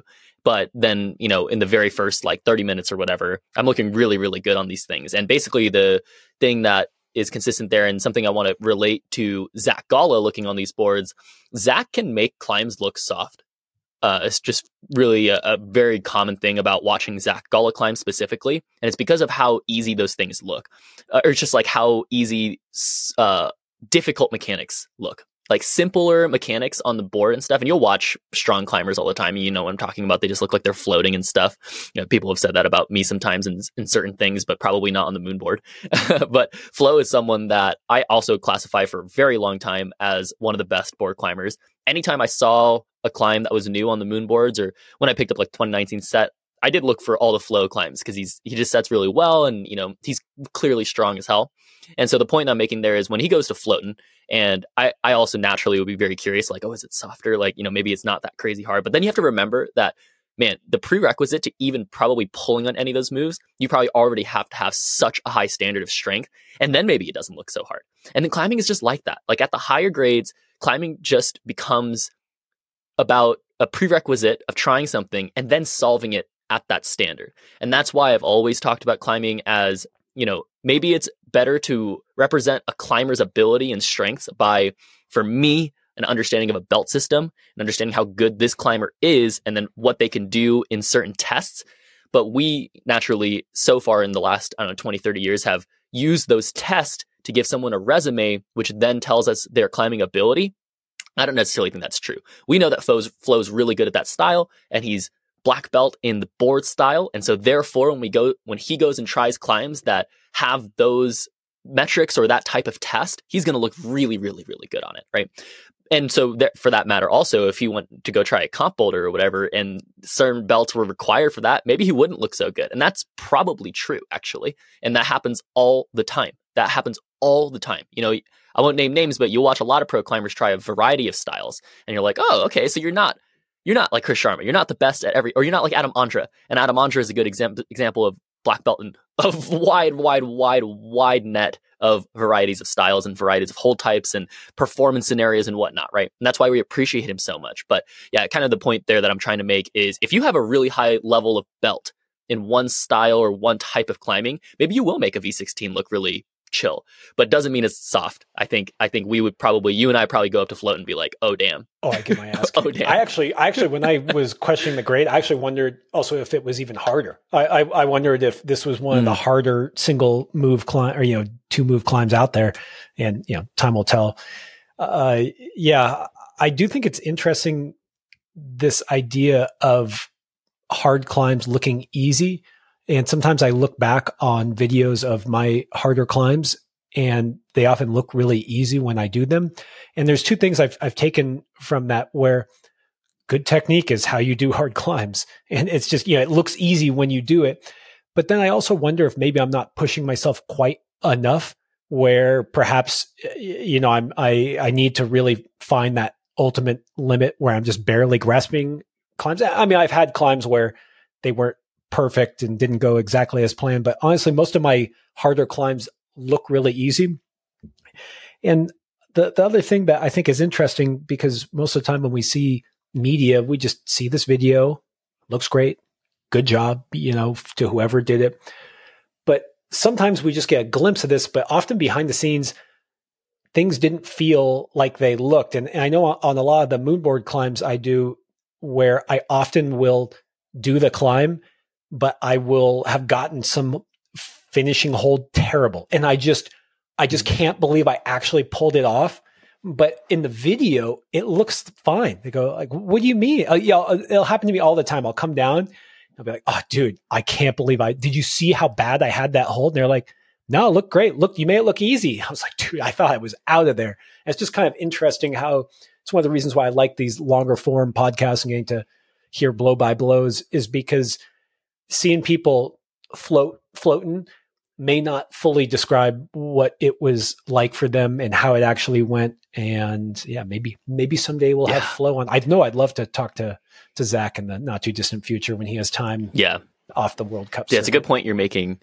You made a very interesting, I promise this will collide into what we're talking about, and I'll transition it also into our topic. But you made a comment really interesting one time. I forget if it was on a podcast or in a classroom that we did, but you said, or maybe it was a pro tip, but you said, don't major in the minors in climbing, right? And the minors, we can talk about the minors, but or that's somewhere. And it's a very interesting point. I won't go into it because it's long, but basically Josh is saying don't major in the minors. And I think that's a really interesting pro tip to think about how you can progress in climbing and think about yourself and the attributes that you are good at or bad at. Or like, for example, majoring in a minor would be like one arm pull-ups, right? Like that's just a minor aspect of climbing, and like power creation and strength doesn't mean that like you shouldn't like that won't help you in climbing. It could be an asset that helps you in climbing, but it's a minor. It's not a major, right? And what is a major? We can talk about that later because I'll talk about that. It's very integral in our conversation today. But one thing I've noticed, and what you were just talking about for yourself, was you're like, you kind of just made a comment that maybe you're not pushing yourself hard enough or whatever. And what I think is that a lot of strong climbers just don't major in enough majors. I think that we can just find more majors to major in, right? And so just being extremely elite in one major is often not going to be good enough in climbing. And so you need to find a lot of majors that actually matter in climbing. And so, and then this transitions perfectly into our topic for the day, which is picking boards. If you could only choose one. And Josh, you probably have a good introduction into this concept, but I've said this quite a few times, either on the podcast or in conversations with friends or, you know, in classrooms or whatever. Climbers, you, me, everybody, are a product of what they have been climbing on. Because very strong philosophy that I feel. It's an opinion. I don't think it's an objective truth all the time, but it's something that I've noticed, and it's a personal opinion. And I make a very important caveat here. For a long time with a lot of intentional effort, that's what you're going to end up being, right? If you just do a bunch of stuff and you don't have a lot of intention into it, you don't really think about it very much, maybe it won't turn into you, but climbing is climbing and we all put a lot of intention and care into it, right? And so that's a big assumption there, is that you're putting a lot of intentional effort for a long time, and that's what you're going to end up becoming as a climber, is what you've been doing. Given you are choosing for, and this is under the context of choosing a board, given you are choosing for optimal progression, that's what we're trying to pick between. Because you can pick, I think the reason why I wrote that is you can just pick a board for whatever's the most fun. And we can talk about that too. But given we're talking about optimal progression as the reason why we're picking the boards, we should think about general optimizations for climbing growth and personal optimizations for climbing growth, and try to assess which is more important for the time being. I have a lot of thoughts about what general optimizations for climbing growth are, right? Like obviously a generic amount of power and a wide variety of hand strength and different types of holds and footwork and the connection between your footwork and your core and certain core strengths, right? There's certain general optimizations, and then there's personal optimizations, like people's specific weaknesses and specific strengths, and that's dependent on your strengths, right? I think that climbers are a product of what they've been climbing on, but also climbers are a product of their weakest links. Not just their strongest links, and not the majors that they have, not the minors that they have majored in or the majors that they've majored in, but actually their weakest links are often what will show their climbing ability. And so we need to balance developing ourselves as good climbers, but then understanding our personal leaks. But yeah, okay, I'm going to hand the mic back. Guy, I always want to ask this question where we always, it's like you want to lean into what you're good at, but you also don't want to be bad at things. And how do you know where to put that effort? And I feel like that's a topic that we will tackle someday, is how do you know when to focus on weaknesses versus leaning into strengths? Because I think we've talked a lot about how greatness will still really come from leaning into strengths. Like the world's first V18 is not going to be done by someone outside of their style, right? At the highest level, totally. It's almost certain. Okay. So I'm glad that you pulled us back on the topic. I mean, we really have been talking about boards off and on for the whole time. And we also acknowledged at the beginning that there's no way that one podcast can cover all there is to say about boards and spray walls. But again, this topic was inspired by a comment from a listener, Samuel, who was just asking about building a wall and should it be standardized boards or spray walls, and which, what are the pros and cons of the different standardized walls or on spray walls, just that kind of thought. And, Tim, I like that idea of what if you could just have one, right? Like, let's just try to distill it down. And we kind of disagree here actually, here's where we really agree is you are the sum of your intentional practice, right? It's not just about showing up and doing things. It's caring, focusing, and continuing to move forward with intention. And I just want to highlight again and again that may be the most major thing to major in out of it all, is showing up with focus and try hard and with the goal, with a goal at the very least. So where I think me and Tim differed when we were talking about this before is that I actually think that for me, and this maybe this shows my bias, is that fundamentally you want to choose a board that you're excited to climb on. I just think that is really what it comes down to, is if you're not having fun showing up, then you're not going to show up. And we talked about this in a podcast before around constraints. And I encourage people to fall in love with what is available to us. And actually it makes me think of Roman's comment, his pro tip, Roman Yelowitz, where he said, find out what you're psyched on, get real specific. And then you've got motivation figured out, because if you know what you're psyched on, that's what you're pursuing, then you're willing to bring up those weaknesses. You go, man, like whenever I'm on these like little feet, I'm not so good at, but I'm so psyched on XYZ that I'm willing to put effort into this other weakness so that I can lean into the thing that I love. And so when we think about this, I don't want to pigeonhole Tim or say what he's thinking, but I think one of the differences that we have that maybe we can somehow figure out how to reconcile, combine, is I want to climb on something that I love. And there's a lot of flexibility there. And I think sometimes you just love what you commit to, but I want to climb on what I love.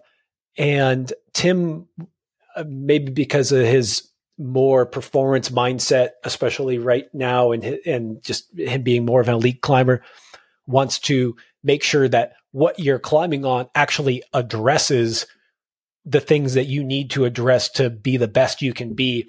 And that was one of my comments when I responded to Samuel was, if he had told me, hey, all I'm doing is climbing on vertical granite, like really techie vertical granite.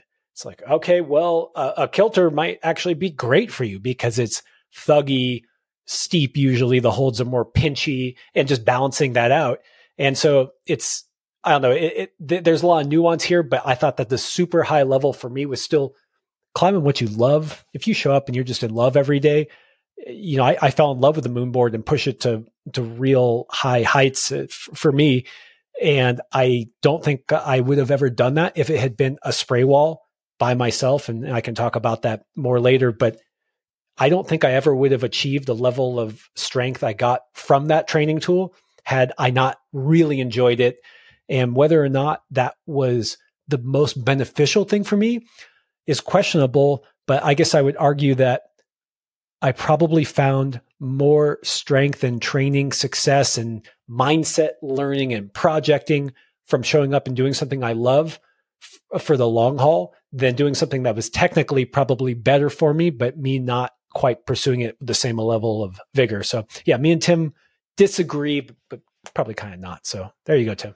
Yeah, I think, I think it was really well said. And I actually don't see this as a disagreement. I just see it as a kind of what you're saying, like a difference in approach and like a difference in overall desire and honestly a different definition of fun. Because for me, the definition of fun is the aspect of understanding that I'm progressing and putting myself on something that will allow me to perform. And I can see that on all of the boards. So I have just as much fun on all the boards, but I do lose fun on certain boards. And I actually lose fun more on the boards that you love more often. And so, because I have fun to start for an hour and then 2 hours, and on the kilter board, I keep going for fun. And the tension board, sometimes I keep going for fun, but honestly, on the moon board, I'll lose fun very quickly. And on spray walls, I'll lose fun the least quickly on most spray walls. But I actually do want to ask you a question because, yeah, like I said, my points for today will all be given you are choosing for optimal progression and given that you do have fun with performance. So for me, it's going to be, that's a given. But for you, I think a lot of the advice will be for selecting through that kind of optimization of what you're actually going to be interacting with on a daily basis. But I actually do have a question for you. Why do you love the moonboard? Like, why do you have so much fun on the moonboard specifically, both in terms of like how it makes you feel, but then also like just about the moonboard in general? I guess like, because it sounds like you do have that bias where you would select that board just for the fun aspect of it. But what about it is so fun for you? I literally do select it just for the fun aspect. Yeah, it's what you have. So let me preface this by saying, again, I think it's just flat out clear that the person having the most fun is usually going to be the one that does better. And I think I shared this anecdote a long time ago where I was working a finance job and I was working like 100 hours a week, and something went wrong at 2 a.m. on a Saturday, like some insane thing where I'm just a full on desk jockey that's in a consulting firm, just miserable. And I watched my boss light up, and he thought it was awesome that something was going wrong and it was interesting at 2 a.m. on a Saturday. And I just had this light bulb where I said to myself, holy shit, I can never outwork someone that's having fun right now. And let's just say I didn't last in that job for more than like 4 years, because it was just, I wasn't having fun. So, that's kind of tangential, but maybe it gives some insight into me. And some people are better grinders than me. They can just, some people are just, I'm going to go in the basement and I'm just going to hang board for 2 years and I'm going to come out and crush the swarm. And, that good for them. But this is me just acknowledging also how I perform at my best level. And I had climbed on spray walls with friends a bunch before I ever touched a moonboard. And I loved it. The most fun thing for me ever in my climbing, and probably where I saw the fastest progression, is a site crew on, we call it the plexi. It was a spray wall, whatever. Doesn't matter. Dude, what a good spray wall. Oh God, that was so fun. It got replaced by a kilter board now, sadly. Stupid ass replacement. Well, so here's the thing. So fundamentally, to answer your question, what I like in climbing is climbing with my friends. I'm a community climber. I love climbing. I love the movement, and I do go out and climb by myself sometimes, but I like climbing with my friends. I don't know how else to say. Climbing is more fun for me with people. So when the pandemic hit and I was out on the farm, there was no people. I was just, I was a new father. I was out. I grew up on a farm out in the country. And so I built a wall because I was going crazy. And for me, the moonboard was a way to basically have a community without people actually being there. And one of the things is that I really believe that trying hard is one of the key components to getting better. And if you put me on a spray wall on something that I made up and it's completely arbitrary, I mean, look, I know climbing's arbitrary, but for me, if I made some little shitty random climb in my barn on some holds no one knows about, I just don't know if I'd have the motivation to actually finish it. And when I put the moonboard up and there was a ranking, and then I started videoing myself, well, then when I was trying to flash a climb and my feet cut on the last hold, I would just try the extra 5% to make sure that I actually flashed the climb because it's on video. I was posting about it. I was trying to climb the ranks. And so for me, the community aspect of it held me accountable to try as hard as I could. And that's fundamentally what the moonboard does for me. And I actually probably climb better on the kilter board, interestingly enough. I'm really good on pinches, thuggier moves, big moves. I climb really well on the kilter board, but the way that they do the app or whatever rank, it's not there. If I tell you I'm in the top 5 in the US or the world on the 2019 set, it's like, what that means. Like, it's very clear what that means. And that doesn't exist anywhere else. So fundamentally, that's what drives the fun for me, is the competition and the community where no other board at this time has it. So that's me. Man, yeah. I think it's a really good answer. And I think a lot of people will relate to that. And I definitely can relate to certain aspects of that. But I think you are picking out a thread about like my approach to climbing, where like, I think I personally recognized growing up that that for me was a very external factor. And especially for me growing up at Planet Granite Sunnyvale specifically, and having very specific aspirations to win competitions or like get really good at competitions, I kind of figured out that like, I can't rely on that. Like I can't, if I want to get good or like get really, focused or like learn as much as possible and try to win all the time, I can't rely on that aspect because it's probably not always going to be there and it's not always going to be that fun. But like for me, if I wasn't a competitive athlete and I wasn't trying to be the best, that I could possibly be, that matters a lot more. And so I don't want to like I don't want to have a conversation here where I'm saying that my way is more important or Josh's way is more important. I don't think that's the case at all. I think it's very important for people to recognize what they want out of climbing.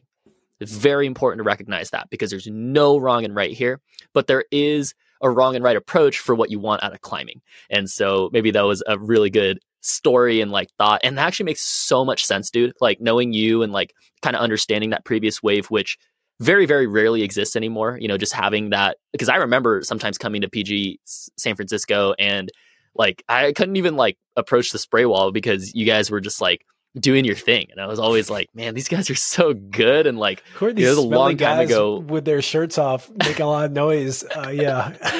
It was really cool. For me, it was actually very cool. I was like, man, these guys are like shirtless because they're jacked enough to be able to be shirtless and they're trying hard enough to be shirtless. Actually, it was funny because back then I saw that as like a prerequisite, taking your shirt off. And so I didn't even feel worthy taking my shirt off until I was like trying hard enough and stuff. I just thought that was so funny because I don't think that's necessarily the truth of that. But like, I think that was funny how I kind of created that story in my head. But man, you guys were really good climbers. Like you guys would just pull on every time and give your best. And then I guess, like I said, I use that to be like, okay, well, I don't feel worthy enough or like good enough or whatever to pull on with you guys. So how do I replicate that?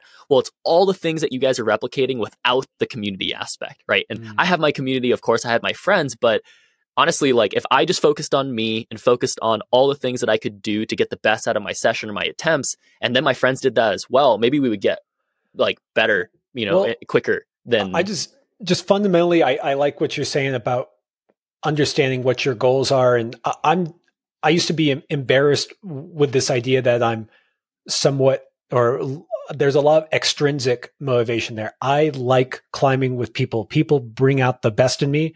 And I used to be somewhat embarrassed about that. And I would literally, if I was in the gym by myself, I would make friends with someone so I could climb with someone. So I would have that good session. And over time, as I get older and I just don't really care what people think of me as much, I'm okay with that.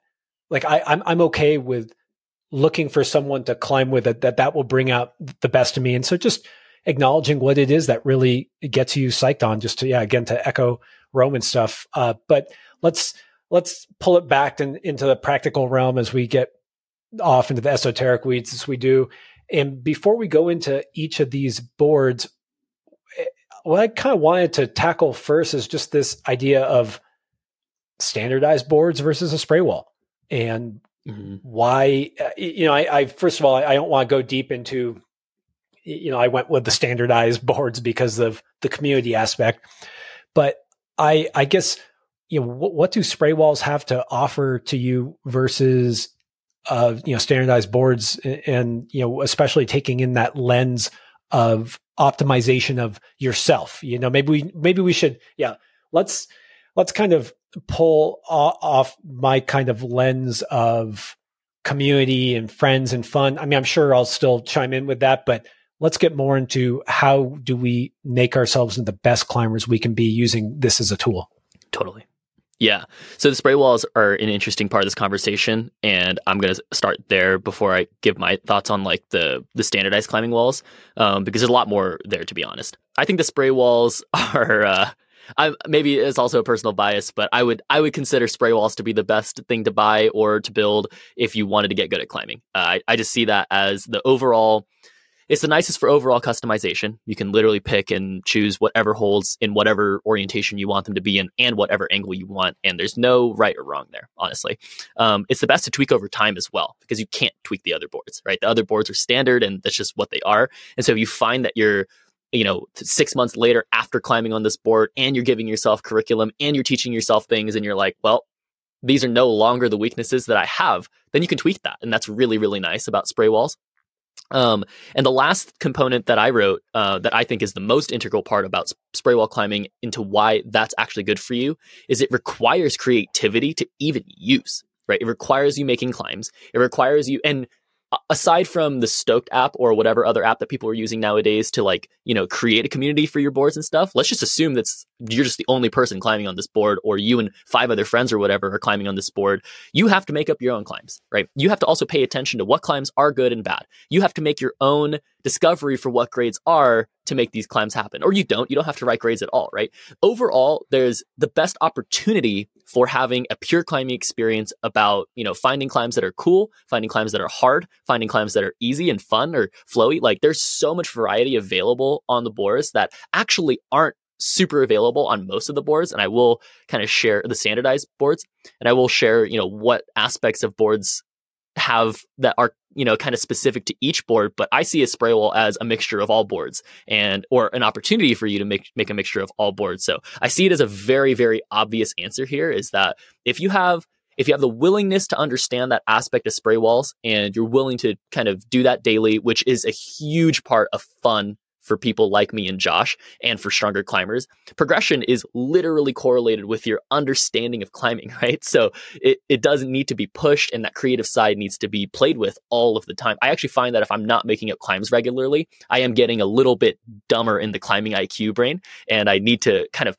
push that theory. I'm like, well, oh damn, like I actually did think that this was going to be ideal this way, and I would just spray, holds up on the wall and make stuff up for kids all the time when I was coaching, youth teams and stuff. And I find that to be harder over time. And like my understanding of relativity between climbing holds and movement theory and whatnot gets more complex if I'm not practicing all the time. So this is one aspect of practice, is actually the creation of it. Setting that, some of your kind of glossing over, is that setting really does make you a better climber. Just fundamentally, it really does. And I was going to ask you on this whole spray wall topic, what angle do you choose? Like, I guess an adjustable wall would be ideal, but you are making a spray wall right now. I know you're a little constrained by your location and where you can put it, but how do you, do you have any recommendations on angles for people? Yeah, there's so many ways to think about this, of course. And Josh kind of like roasted me a bit on the angle that I was selecting for my home wall, which is totally fair. And I definitely understand that, and I'll defend it here. And I actually am not building it right now because running into budget issues, because climbing walls are hella expensive. But when I do build my home wall, which I definitely will build, it will be a lower angle than probably most people's home walls. I'm aiming for like 30 degrees. And the reason why I want that is because I want to train my slopers. I want to train more of the contact-based holds, contact-based movements, friction-based positions and stuff, because for me, it's a more fun challenge, and it's more sustainable for like climbing regularly. And, I think doing aggressive big pulling and stuff is awesome, but I've felt like I've stretched that major. Like I've majored in that major so much. And when I was in Salt Lake or anywhere I go, there's always a board available. There's always a standardized climbing wall available, but there's not always a spray wall available. And I think just like over time, because I was so focused on performance, personally, I would find myself, again, not getting that creative, but just consuming the product. And I would never, ever, ever set climbs on these boards, but I would try my best to do my best on climbs that were really, really, really hard on these boards. And I did get really strong and like good performance, but again, it goes hand in hand with what I was kind of advising for people to, I'll just read what I said before. We should think about general optimizations for climbing growth plus personal optimizations for climbing growth. And I was just saying that my general optimizations, I've been climbing for 11 years, but with a lot of intention for every single year that I've climbed. And I feel personally like my climbing ability has gotten better, and my general climbing abilities have gotten better every single year of my climbing. And so naturally, if I'll hover in specific majors, I kind of tapped out a lot of those majors, in my opinion. And so I want to shift my focus into like other personal optimizations that matter to me a lot. And so again, more slopey holds, more complex body positions, and complex mechanics on weird holds. So what it sounds to me like is, again, this is your argument for figuring out what kind of climber you are, and then selecting an angle that benefits you the most. And it is funny how most people will lean towards what they excel at. And actually, you made me think of both a pro and a con of spray walls is that you can set what you're bad at, but I will just share that most people aren't good at saying what they're bad at. And let me tell you, they have no idea, and me included, no idea what the actual grade is on these. I've got a friend who is really good at crimps and really bad at pinches and slopers, and he has a spray wall. And he set this pinch sloper trainer, and he was like, dude, I think this is like V9 or V10. It's really hard for me.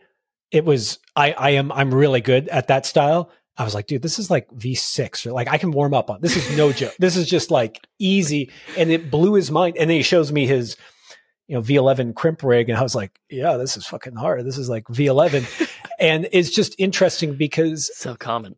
It's both a pro and a con, because you can set something that you're weak at, but you actually probably don't know how to set what you're weak at. And it's something that you got to be really careful of. And I want to reference a podcast that Will Anglin and Michael Rosado did with the power company. I'll put a link in the notes. It's kind of older, but they talked a lot about spray walls versus standardized walls. I think this was probably not long after the initial tension board came out. And this is the thing, is that people think that they know how to set their weaknesses, but it's almost literally impossible. Maybe someone like you, Tim, where you've set for a lot of people, you have a lot of insight into your own self. But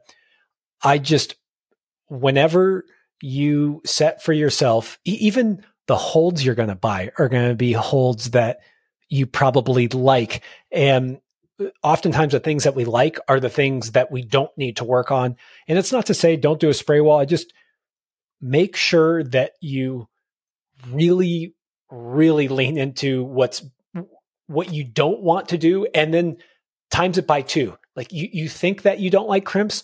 Okay, get even smaller crimps. Okay, you think this is where you could go off of this hold. Now put it 2 T-nuts further than you think it is, because you're always wrong, and someone's going to come along like I did to my buddy, and it's going to be in their style, and it's going to blow their mind. But that's what is important to progress as a climber, is to get your mind blown, and then to say, oh, well, maybe that's not impossible. Like if my buddy thought this was, V9 or V10, this pinch rig, and it just wasn't, but he needs to climb, V12 in this style. And so he probably couldn't even set a V12 in that style, because he would have thought, oh, that's like V16, but he was wrong. And so it's just, I encourage you guys to listen to that podcast that I'll link in the show notes for some deeper discussion on here.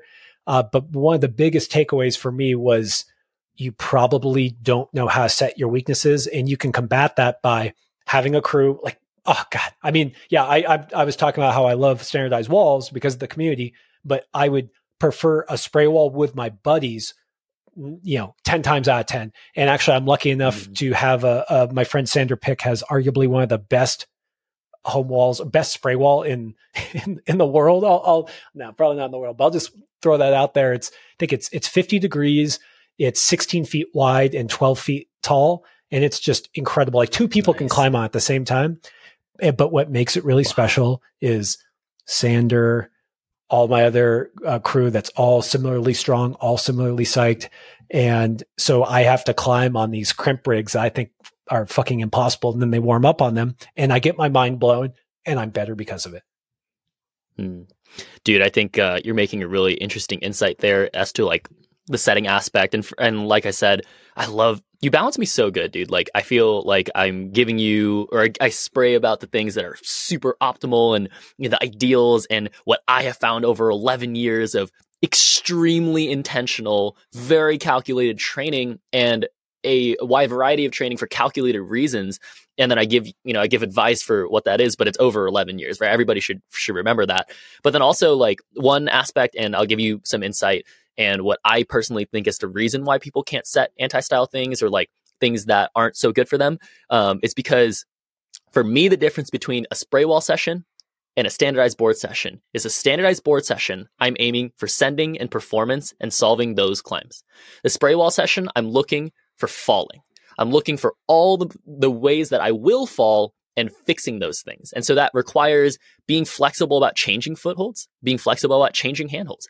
I'm very flexible when I'm making a climb. I'm very flexible about what's better and what's more ideal for what the climb should be, right? And that's not a conversation or a thought on standardized boards. I'm just trying to send these climbs or find ones that are good for me and ones that'll teach me good things. But the spray wall, I'm just learning movements, learning how to go from these things. And most people that I watch and most people that I know for a fact don't fall enough. They don't fail enough on those positions, and therefore they are not intimate with their understanding of what's possible or what's good or bad.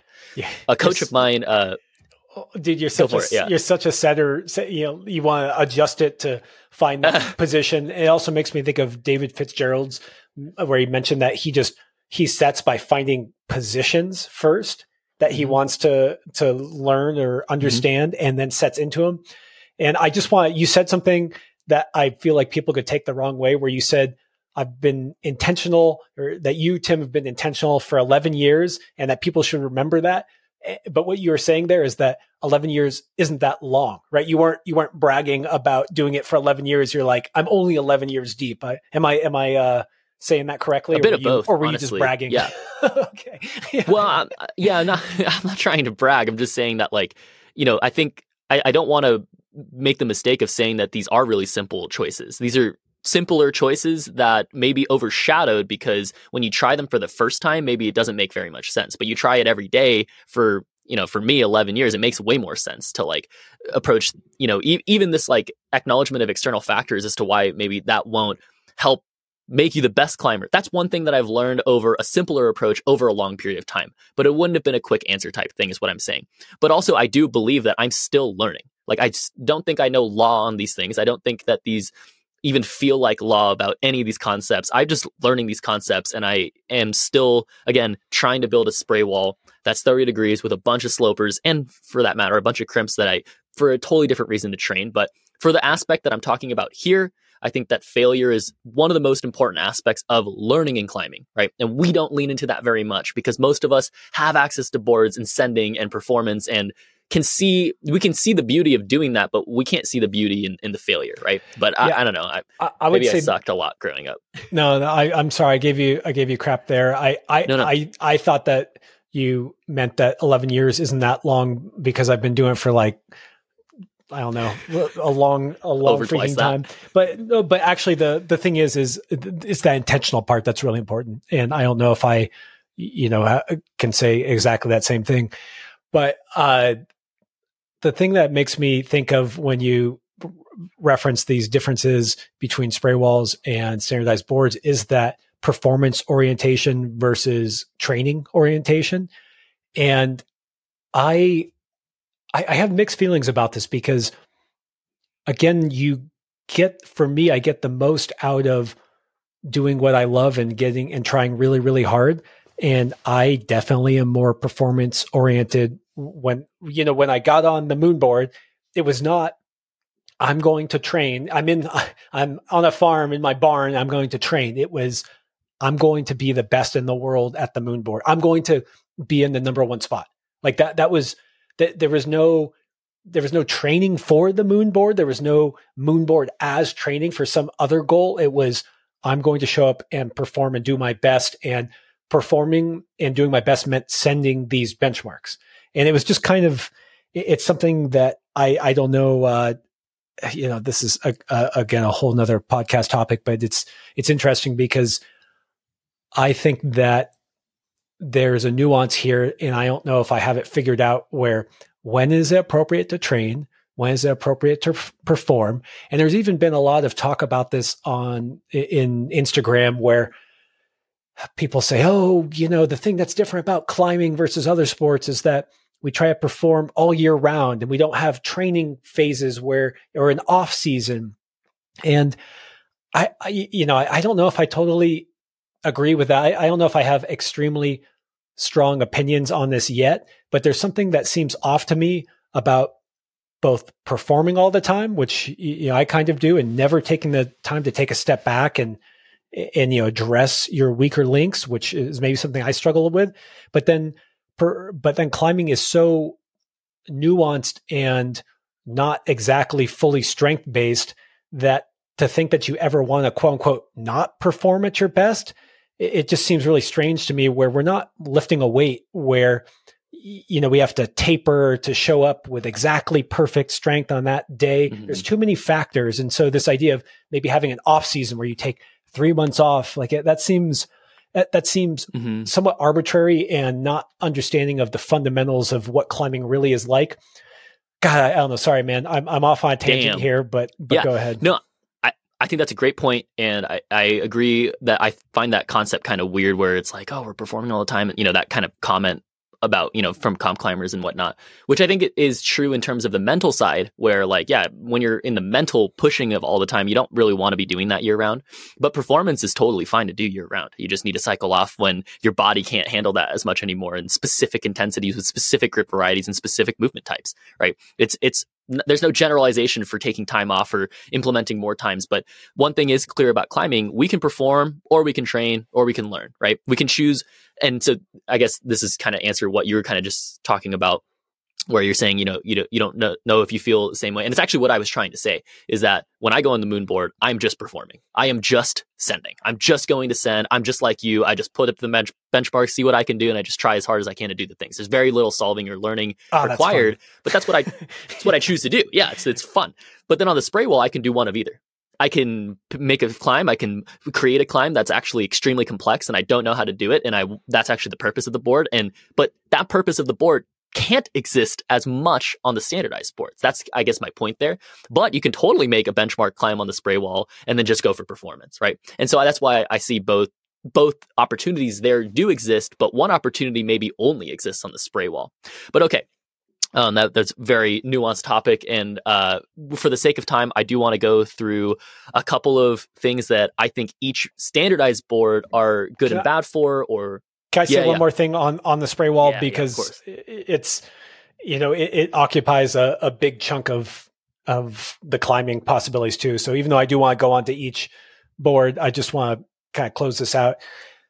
And I also want to say the Stoked app is definitely an incredible app to use for spray walls. Just, I don't know. I think it maybe does cost money, but maybe you get one for free. I don't know. Check out Stoked app. Really good way to Retro Flash. Climbs.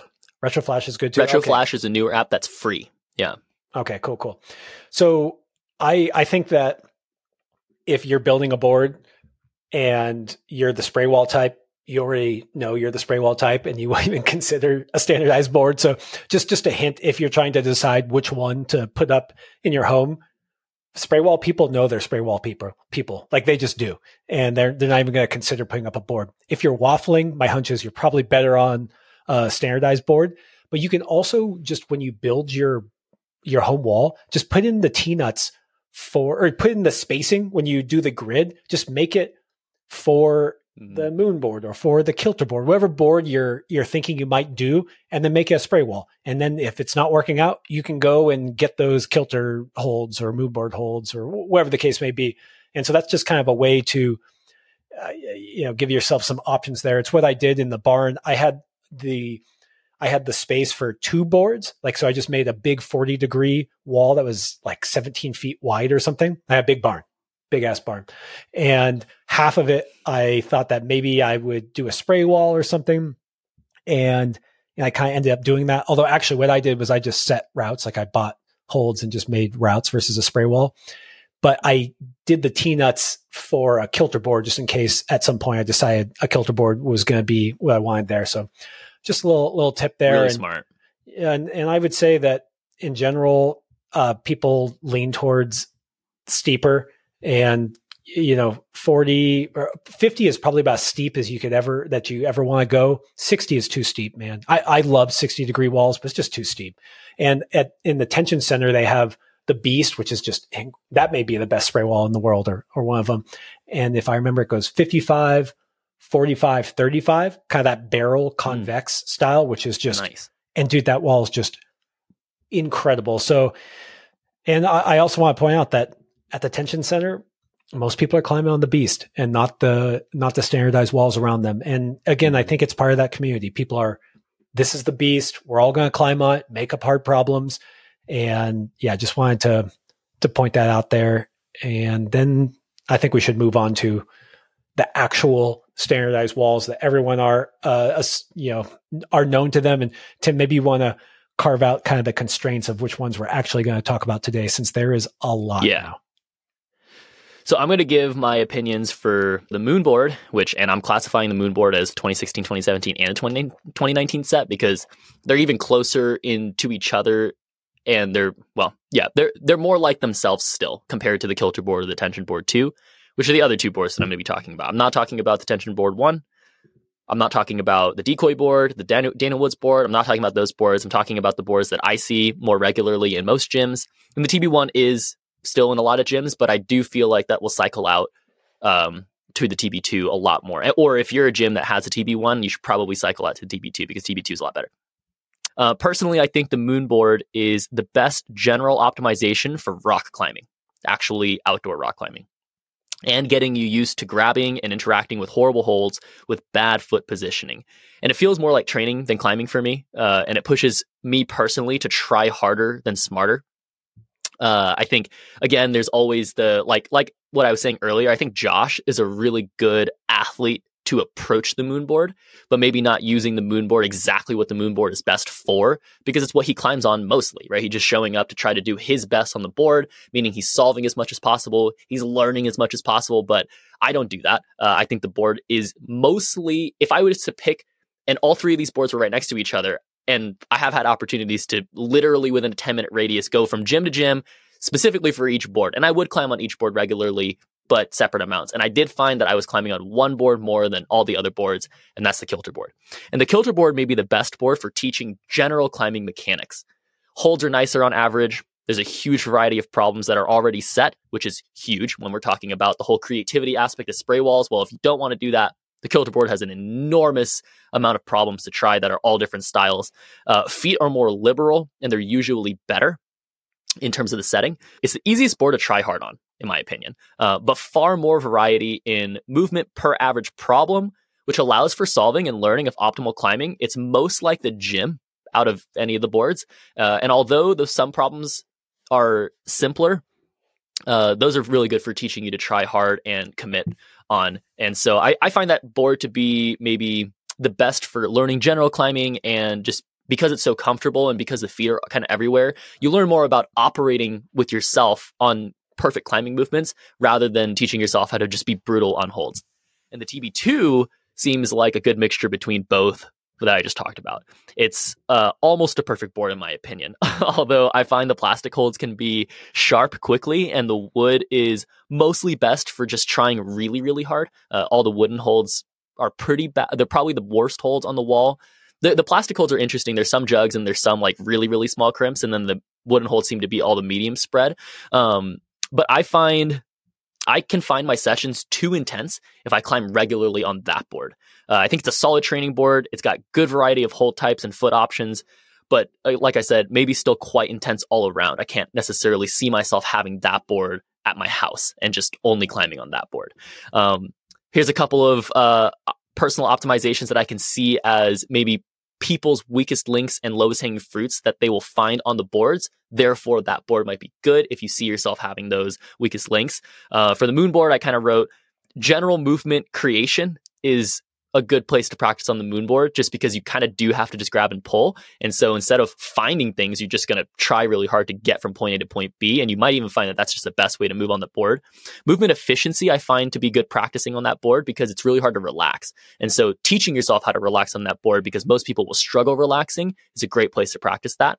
Sequencing, it's still actually a really good place to sequence because there's very few options, and there's very specific places that you need to be. You're using bad footholds in more suboptimal positions. Basically, what I see the difference in all three of these boards is what the footholds do. And I see the moon board as very weird boxes, either really stretched out or really tight boxes, then you have to create movement off of. The Kilter board has usually pretty ideal feet in ideal places, and therefore you just have to try really hard to create bridges or momentum and do really aggressive movements. And the TB2 has pretty bad footholds, pretty hard footholds to use in optimal places. So that's actually really, really good training for more of that outdoor style, because outdoors you're looking through a wide variety of a bunch of bad footholds, and you're just going to pick which ones are the best for your position and the relativity between the holds. And so, like I said, moonboard is kind of general movement creation, movement efficiency, and sequencing. Then I see Well, let's. Yeah. Thank you for. Sorry. No, breaking that down. No, I love it, but I'm just going to then just here's how I'm going to make you summarize it. Is what's if you had to put up one at your house, which one would it be? Man, it's always changing from year to year. That's kind of like what my general. That's why I gave you a general answer in saying it really depends on your personal strengths and personal. It really depends on your definition of what you think the general things to train are in climbing are important. And so for me, I would still pick the kilter board because there's so much general in climbing that I still want to master and learn, like how to get from point A to point B with all these types of feet. I can also see the kilter board still being a board that I can get moonboard things off of, like attributes that the moonboard can offer. I can still try to replicate those things on the kilter board. And the TB2, like I said, is missing a couple of things. And the things that I think the TB2 are missing are, like I said, more comfortable holds just on the board themselves. I think I like all the holds that exist, but maybe some more comfortable holds in certain sections would be nice. And then a kickboard, like I said, matters a lot. And it's just kind of strange to me that it doesn't have a kickboard. I would like to know the reason why it doesn't, but that actually matters a lot because what I noticed was every time I pulled on the tension board too, I would be pretty taxed. Like my whole body would just be like, feel aggressive. I really like that the kilter board has such a huge kickboard and most of them are pretty bad footholds. They're just like push feet and smears and stuff that you still use aggressively. And some of them are on that in-cut angle or whatever, or the flat angle. And I just like how much variety there is to start things. And I don't like the starts being cruxy ever, especially when I warm up and stuff. Like the kilter board is a good full session board all of the time, any day. Right? The tension board is maybe the best tool for learning and teaching, but it's not the board I would build at home. And the moon board is just an absolute necessity board that I need to climb on probably once every other week. All right. Okay. Interesting. And I'm not surprised you chose those three boards to really go in deep on because I do feel like they're the most prevalent boards. Sorry to the boards that we're not mentioning or going as deep on. It's just the truth is those are kind of the three that are most likely to be at the gym that you're all listening to, or that everyone's listening, that they're encountering, or even on their radar for what to buy. And it's interesting because I will say again that, when I'm on the moon board, I'm just on performance mode. I just want to climb those climbs. I am not training. But with that said, it's interesting that you argue that the moon board is maybe one of the best outdoor oriented boards. And I think it's funny because I think it is true, but not in the way that one might think, where I think kilter board does teach you movement better. I think that the tension probably teaches you just as well. And also those smeary feet, there's actual feet, not just handholds as feet. And most of the setting utilizes those feet in a way that's smart and encourages appropriate typical movement. But what I find in the moon board is that you have to try this extra little bit harder in some weird way. You got to snatch that. You got to jump just a little further to grab a freaking gas stone and you're going to swing out. And it just asks of you something, an extra 5%. Yeah. Like it's kind of like not fun in a way. It asks you to do something where you have to want it. You can't just kind of like that. That's one of the things we were talking about good setting on another podcast.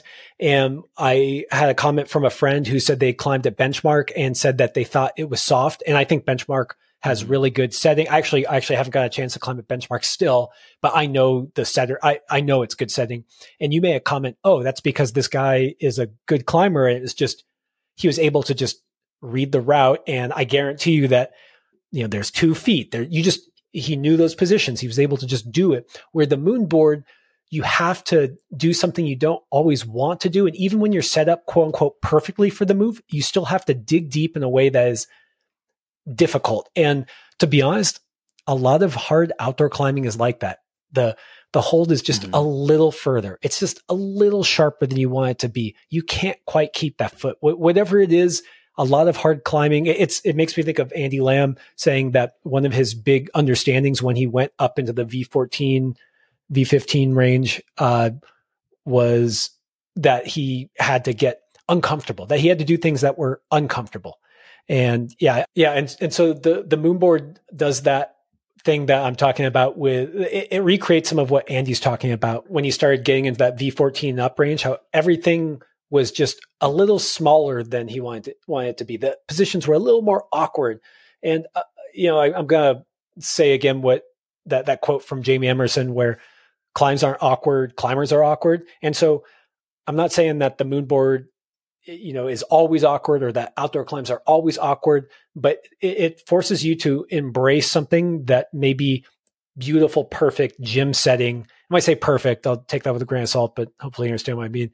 Doesn't actually require you to do most of the time because it's not as enjoyable often as a user. Like, does anyone really want to grab a crimp that's extra sharp or like a little tweaky? It's like, no, we don't. And so as setters often, we make things comfortable and fun. And so the moonboard does push you into this realm that I think is very useful outdoors.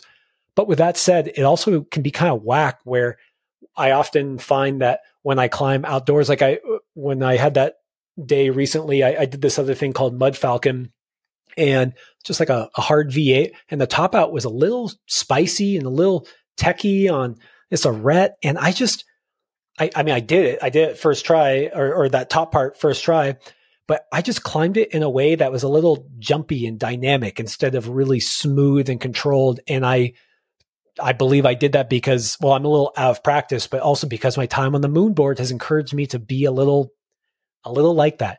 And this is one of the reasons why when people ask me, oh, what board should I get? I never say the moon board. I always say you should get a kilter board because it's kind of the most friendly gym, like you're saying. And like a buddy of mine who's in his 40s and, like a V3 climber or maybe a V6 climber sometimes, he came over and the moon board was just not for him. He goes, should I get a moon board? I'm like, no, dude, no, get a kilter board.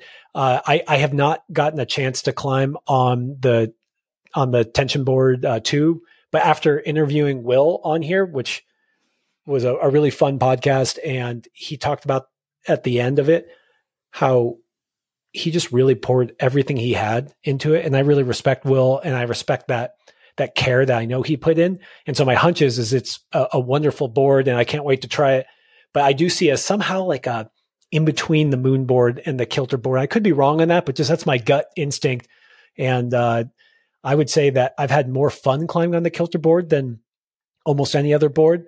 But as a result, I feel like it's not the best for me. It's too easy in a way. The holds are so comfy that there's always a foot there, and it's very thuggy, and it's just, it speaks to me, but I don't know if that's the best for me the most fun I have when I really like digging extra deep to climb those rankings as I went into before.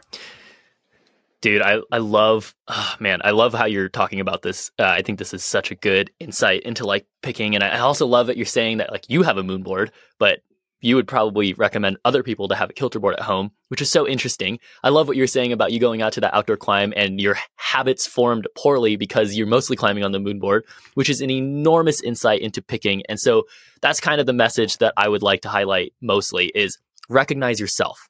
If you're going to pick boards and this is, like I said, I'm phrasing this in more so picking boards to climb on, not even if we're talking about picking the one board to build at your house, picking the board that you're climbing on as a training tool. If you happen to be in a place where you can pick out of the boards, basically, you should be picking based on yourself, right? And so understanding these, hopefully we highlighted certain attributes of the boards, certain characteristics that the boards might bring about your style or not highlighting your style, which may be then the reason to then put yourself on that board because it's an anti-style of yours or whatever reason. But certainly these boards create climbers, right? And that's why I kind of started off by saying you are the product of what you climb on, right? And so if you can recognize that the moon board is good for these things but bad for these things, then so far for me, the general answer here is split between the boards. Climb on the boards, climb in the gym, climb outside, jump around, like understand the differences in what you're supposed to be doing in certain aspects, why some things are good and some things are bad, right? But we do see a couple of general things. Josh is pointing out that, and I pointed this out, the moon board is painful, man. It's awkward, it's stretchy, and that's good, right? Sometimes, right? And the kilter board is so easy to like enjoy and have good movement on. that's good sometimes. You have to understand what things are good and bad throughout those clean movements. And, my insight into why Josh maybe wouldn't get a kilter board is because he's so damn good at that. That's his number one bread and butter intuitive movements. So he's majored that major for so long, and his body is built for that. He has built his body for that. And so maybe he's not going to get that much out of that board. So I would agree. Probably don't have that board. Maybe the home wall version, which I haven't climbed on, but that seems to suit you better. It seems like the TB2 might suit you better because it's got that variety that you would want to have for your climbing. But it sounds like, where Josh and I are in between is balance having fun and balance learning, and understand the differences and what might cost you from learning, what might cost you or what it might cost you to implement those types of things in your climbing. But there's no right or wrong. I think there's no right or wrong. It just depends on what you want out of climbing. And I think that's kind of where I've come to. And like I said, my biggest advice here, even though our podcast is about picking the one, my advice would be to pick all of them and to climb on all of them and learn yourself and to kind of learn the good and the bad and the strengths and the weaknesses that you have. Well, and really any of them will be great. Like you will be psyched if you really dive in deep on the kilter, totally. The moon board, the tension. And actually, I would say that if you were my buddy, I would encourage you to get the moon board because I have a thread. All my buddies are on the 2016 set right now. And so whenever I'm climbing, I'm taking a picture and being like, oh, I'm sessioning right now. Like, this is the one I'm on. Like, what do you think? And it's just fun to have that. So yeah, I would recommend in general the kilter board, but if you want to join my group thread, get a moon board.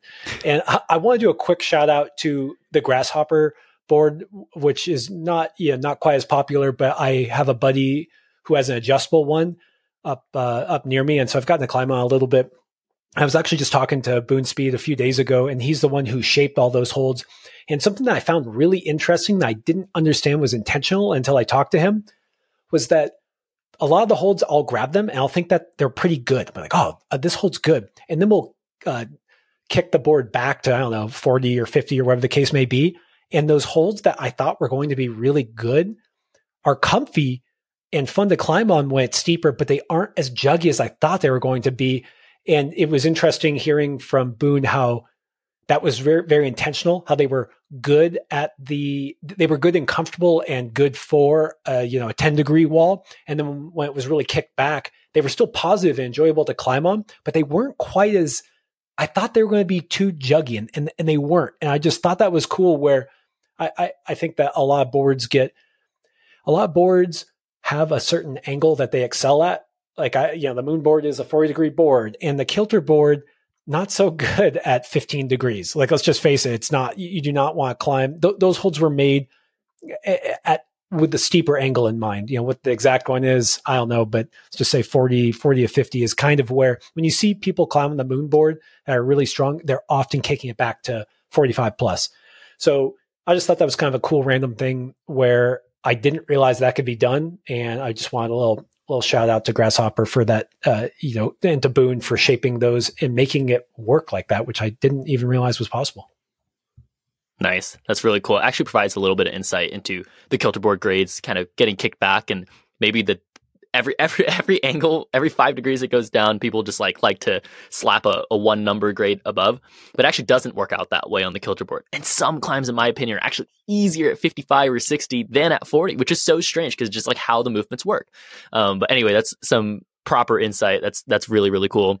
And yeah, that was a fun discussion. We didn't cover is wood holds versus plastic holds and just kind of what you think. And we don't have to go in deep on that, but I personally think that it doesn't matter that much. Like there was all this stuff. Actually did.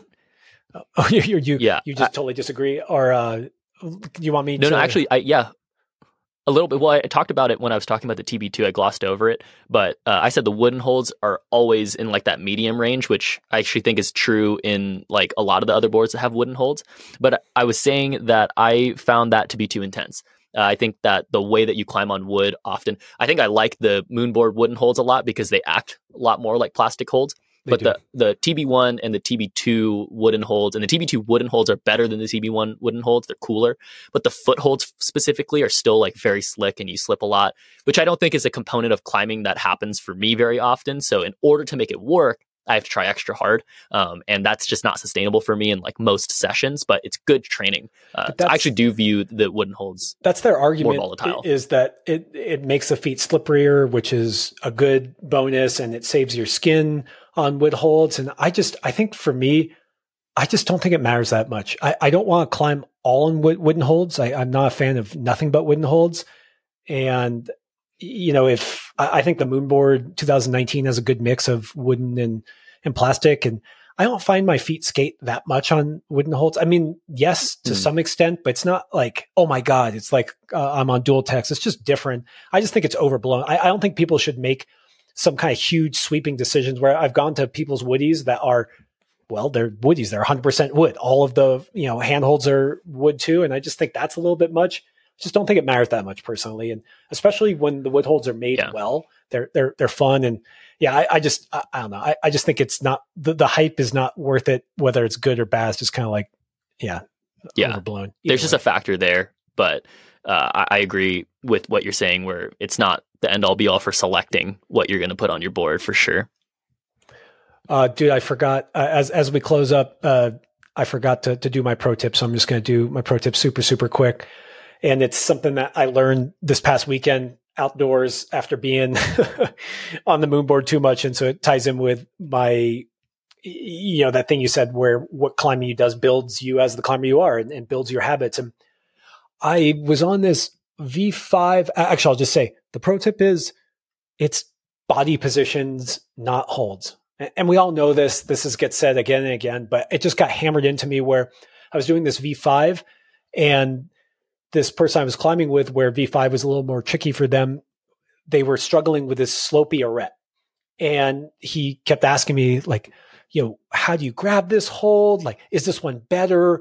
And the truth is that it wasn't about the hold. You could have used anything. It was about leaning over and getting on the foot and standing up. And it was about finding the right hold on the arete. It was about committing to that body position of leaning into the foot and standing up, and literally it didn't matter. And it was just interesting. It's always this reminder that yes, you want to take the hold and make it as good as it can be, right? Like find the right finger position to maximize the best part of the hold, but that's not actually the biggest lever.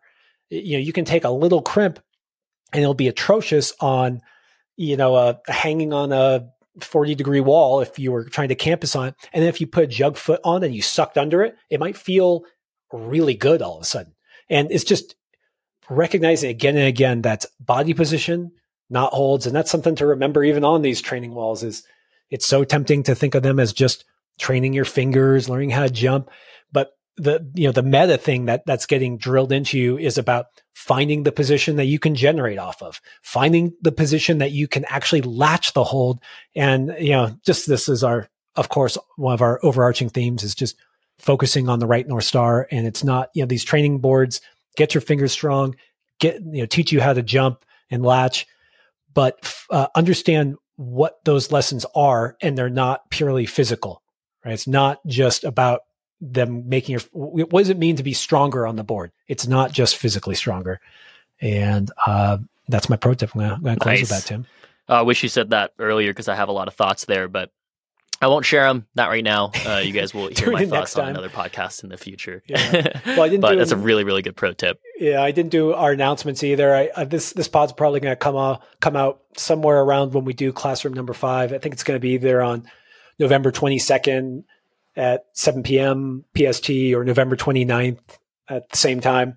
So if it comes out between them, sorry if you missed it, but hope we can get you for the next one. Join us on Patreon and we can go even deep, much, much deeper on this. But I don't know, we covered, that was a lot of boards we covered. Although, God, there's like 10 boards out now or something. It's too many. Stop making boards, people. We got enough of them. Build better gyms. Build better gyms, build better setting. Build better apps too. I was so disappointed. I was so excited for Moonboard's new app, and then it just crashed on me and I couldn't get it open. I thought it was the crappiest app ever, but I thought maybe they have a good one coming out. And then it was just the same, just like it was darker. It was like, this is literally the same app, just with like a black skin. It felt like that doesn't open. And then don't even get me started on the apps for Kilter, Tension, Grasshopper. They're all from Aurora Climbing. And I'm not, I don't know. I just, they're not that good. If there's a, okay, sorry. Dude, Rant, Angry Josh is the best shot. This is the best outro ever. It's just shit talking the apps. Yeah, I got to make one more. The ending of that Board Lords video, the outro, I don't know if you saw it, is Zach, they're getting the Swiss francs, and Zach goes, oh, it's like a USAC comp, but with more money. I just think that's like the funniest shit talk outro is just exactly what you're doing about the apps. Okay. All right, guys. We'll see you guys on the next one. Thanks. That was a fun one, Tim. Take care, dude. Go do Sleepwalker. Take care. Later, bud. Okay. All right. See ya.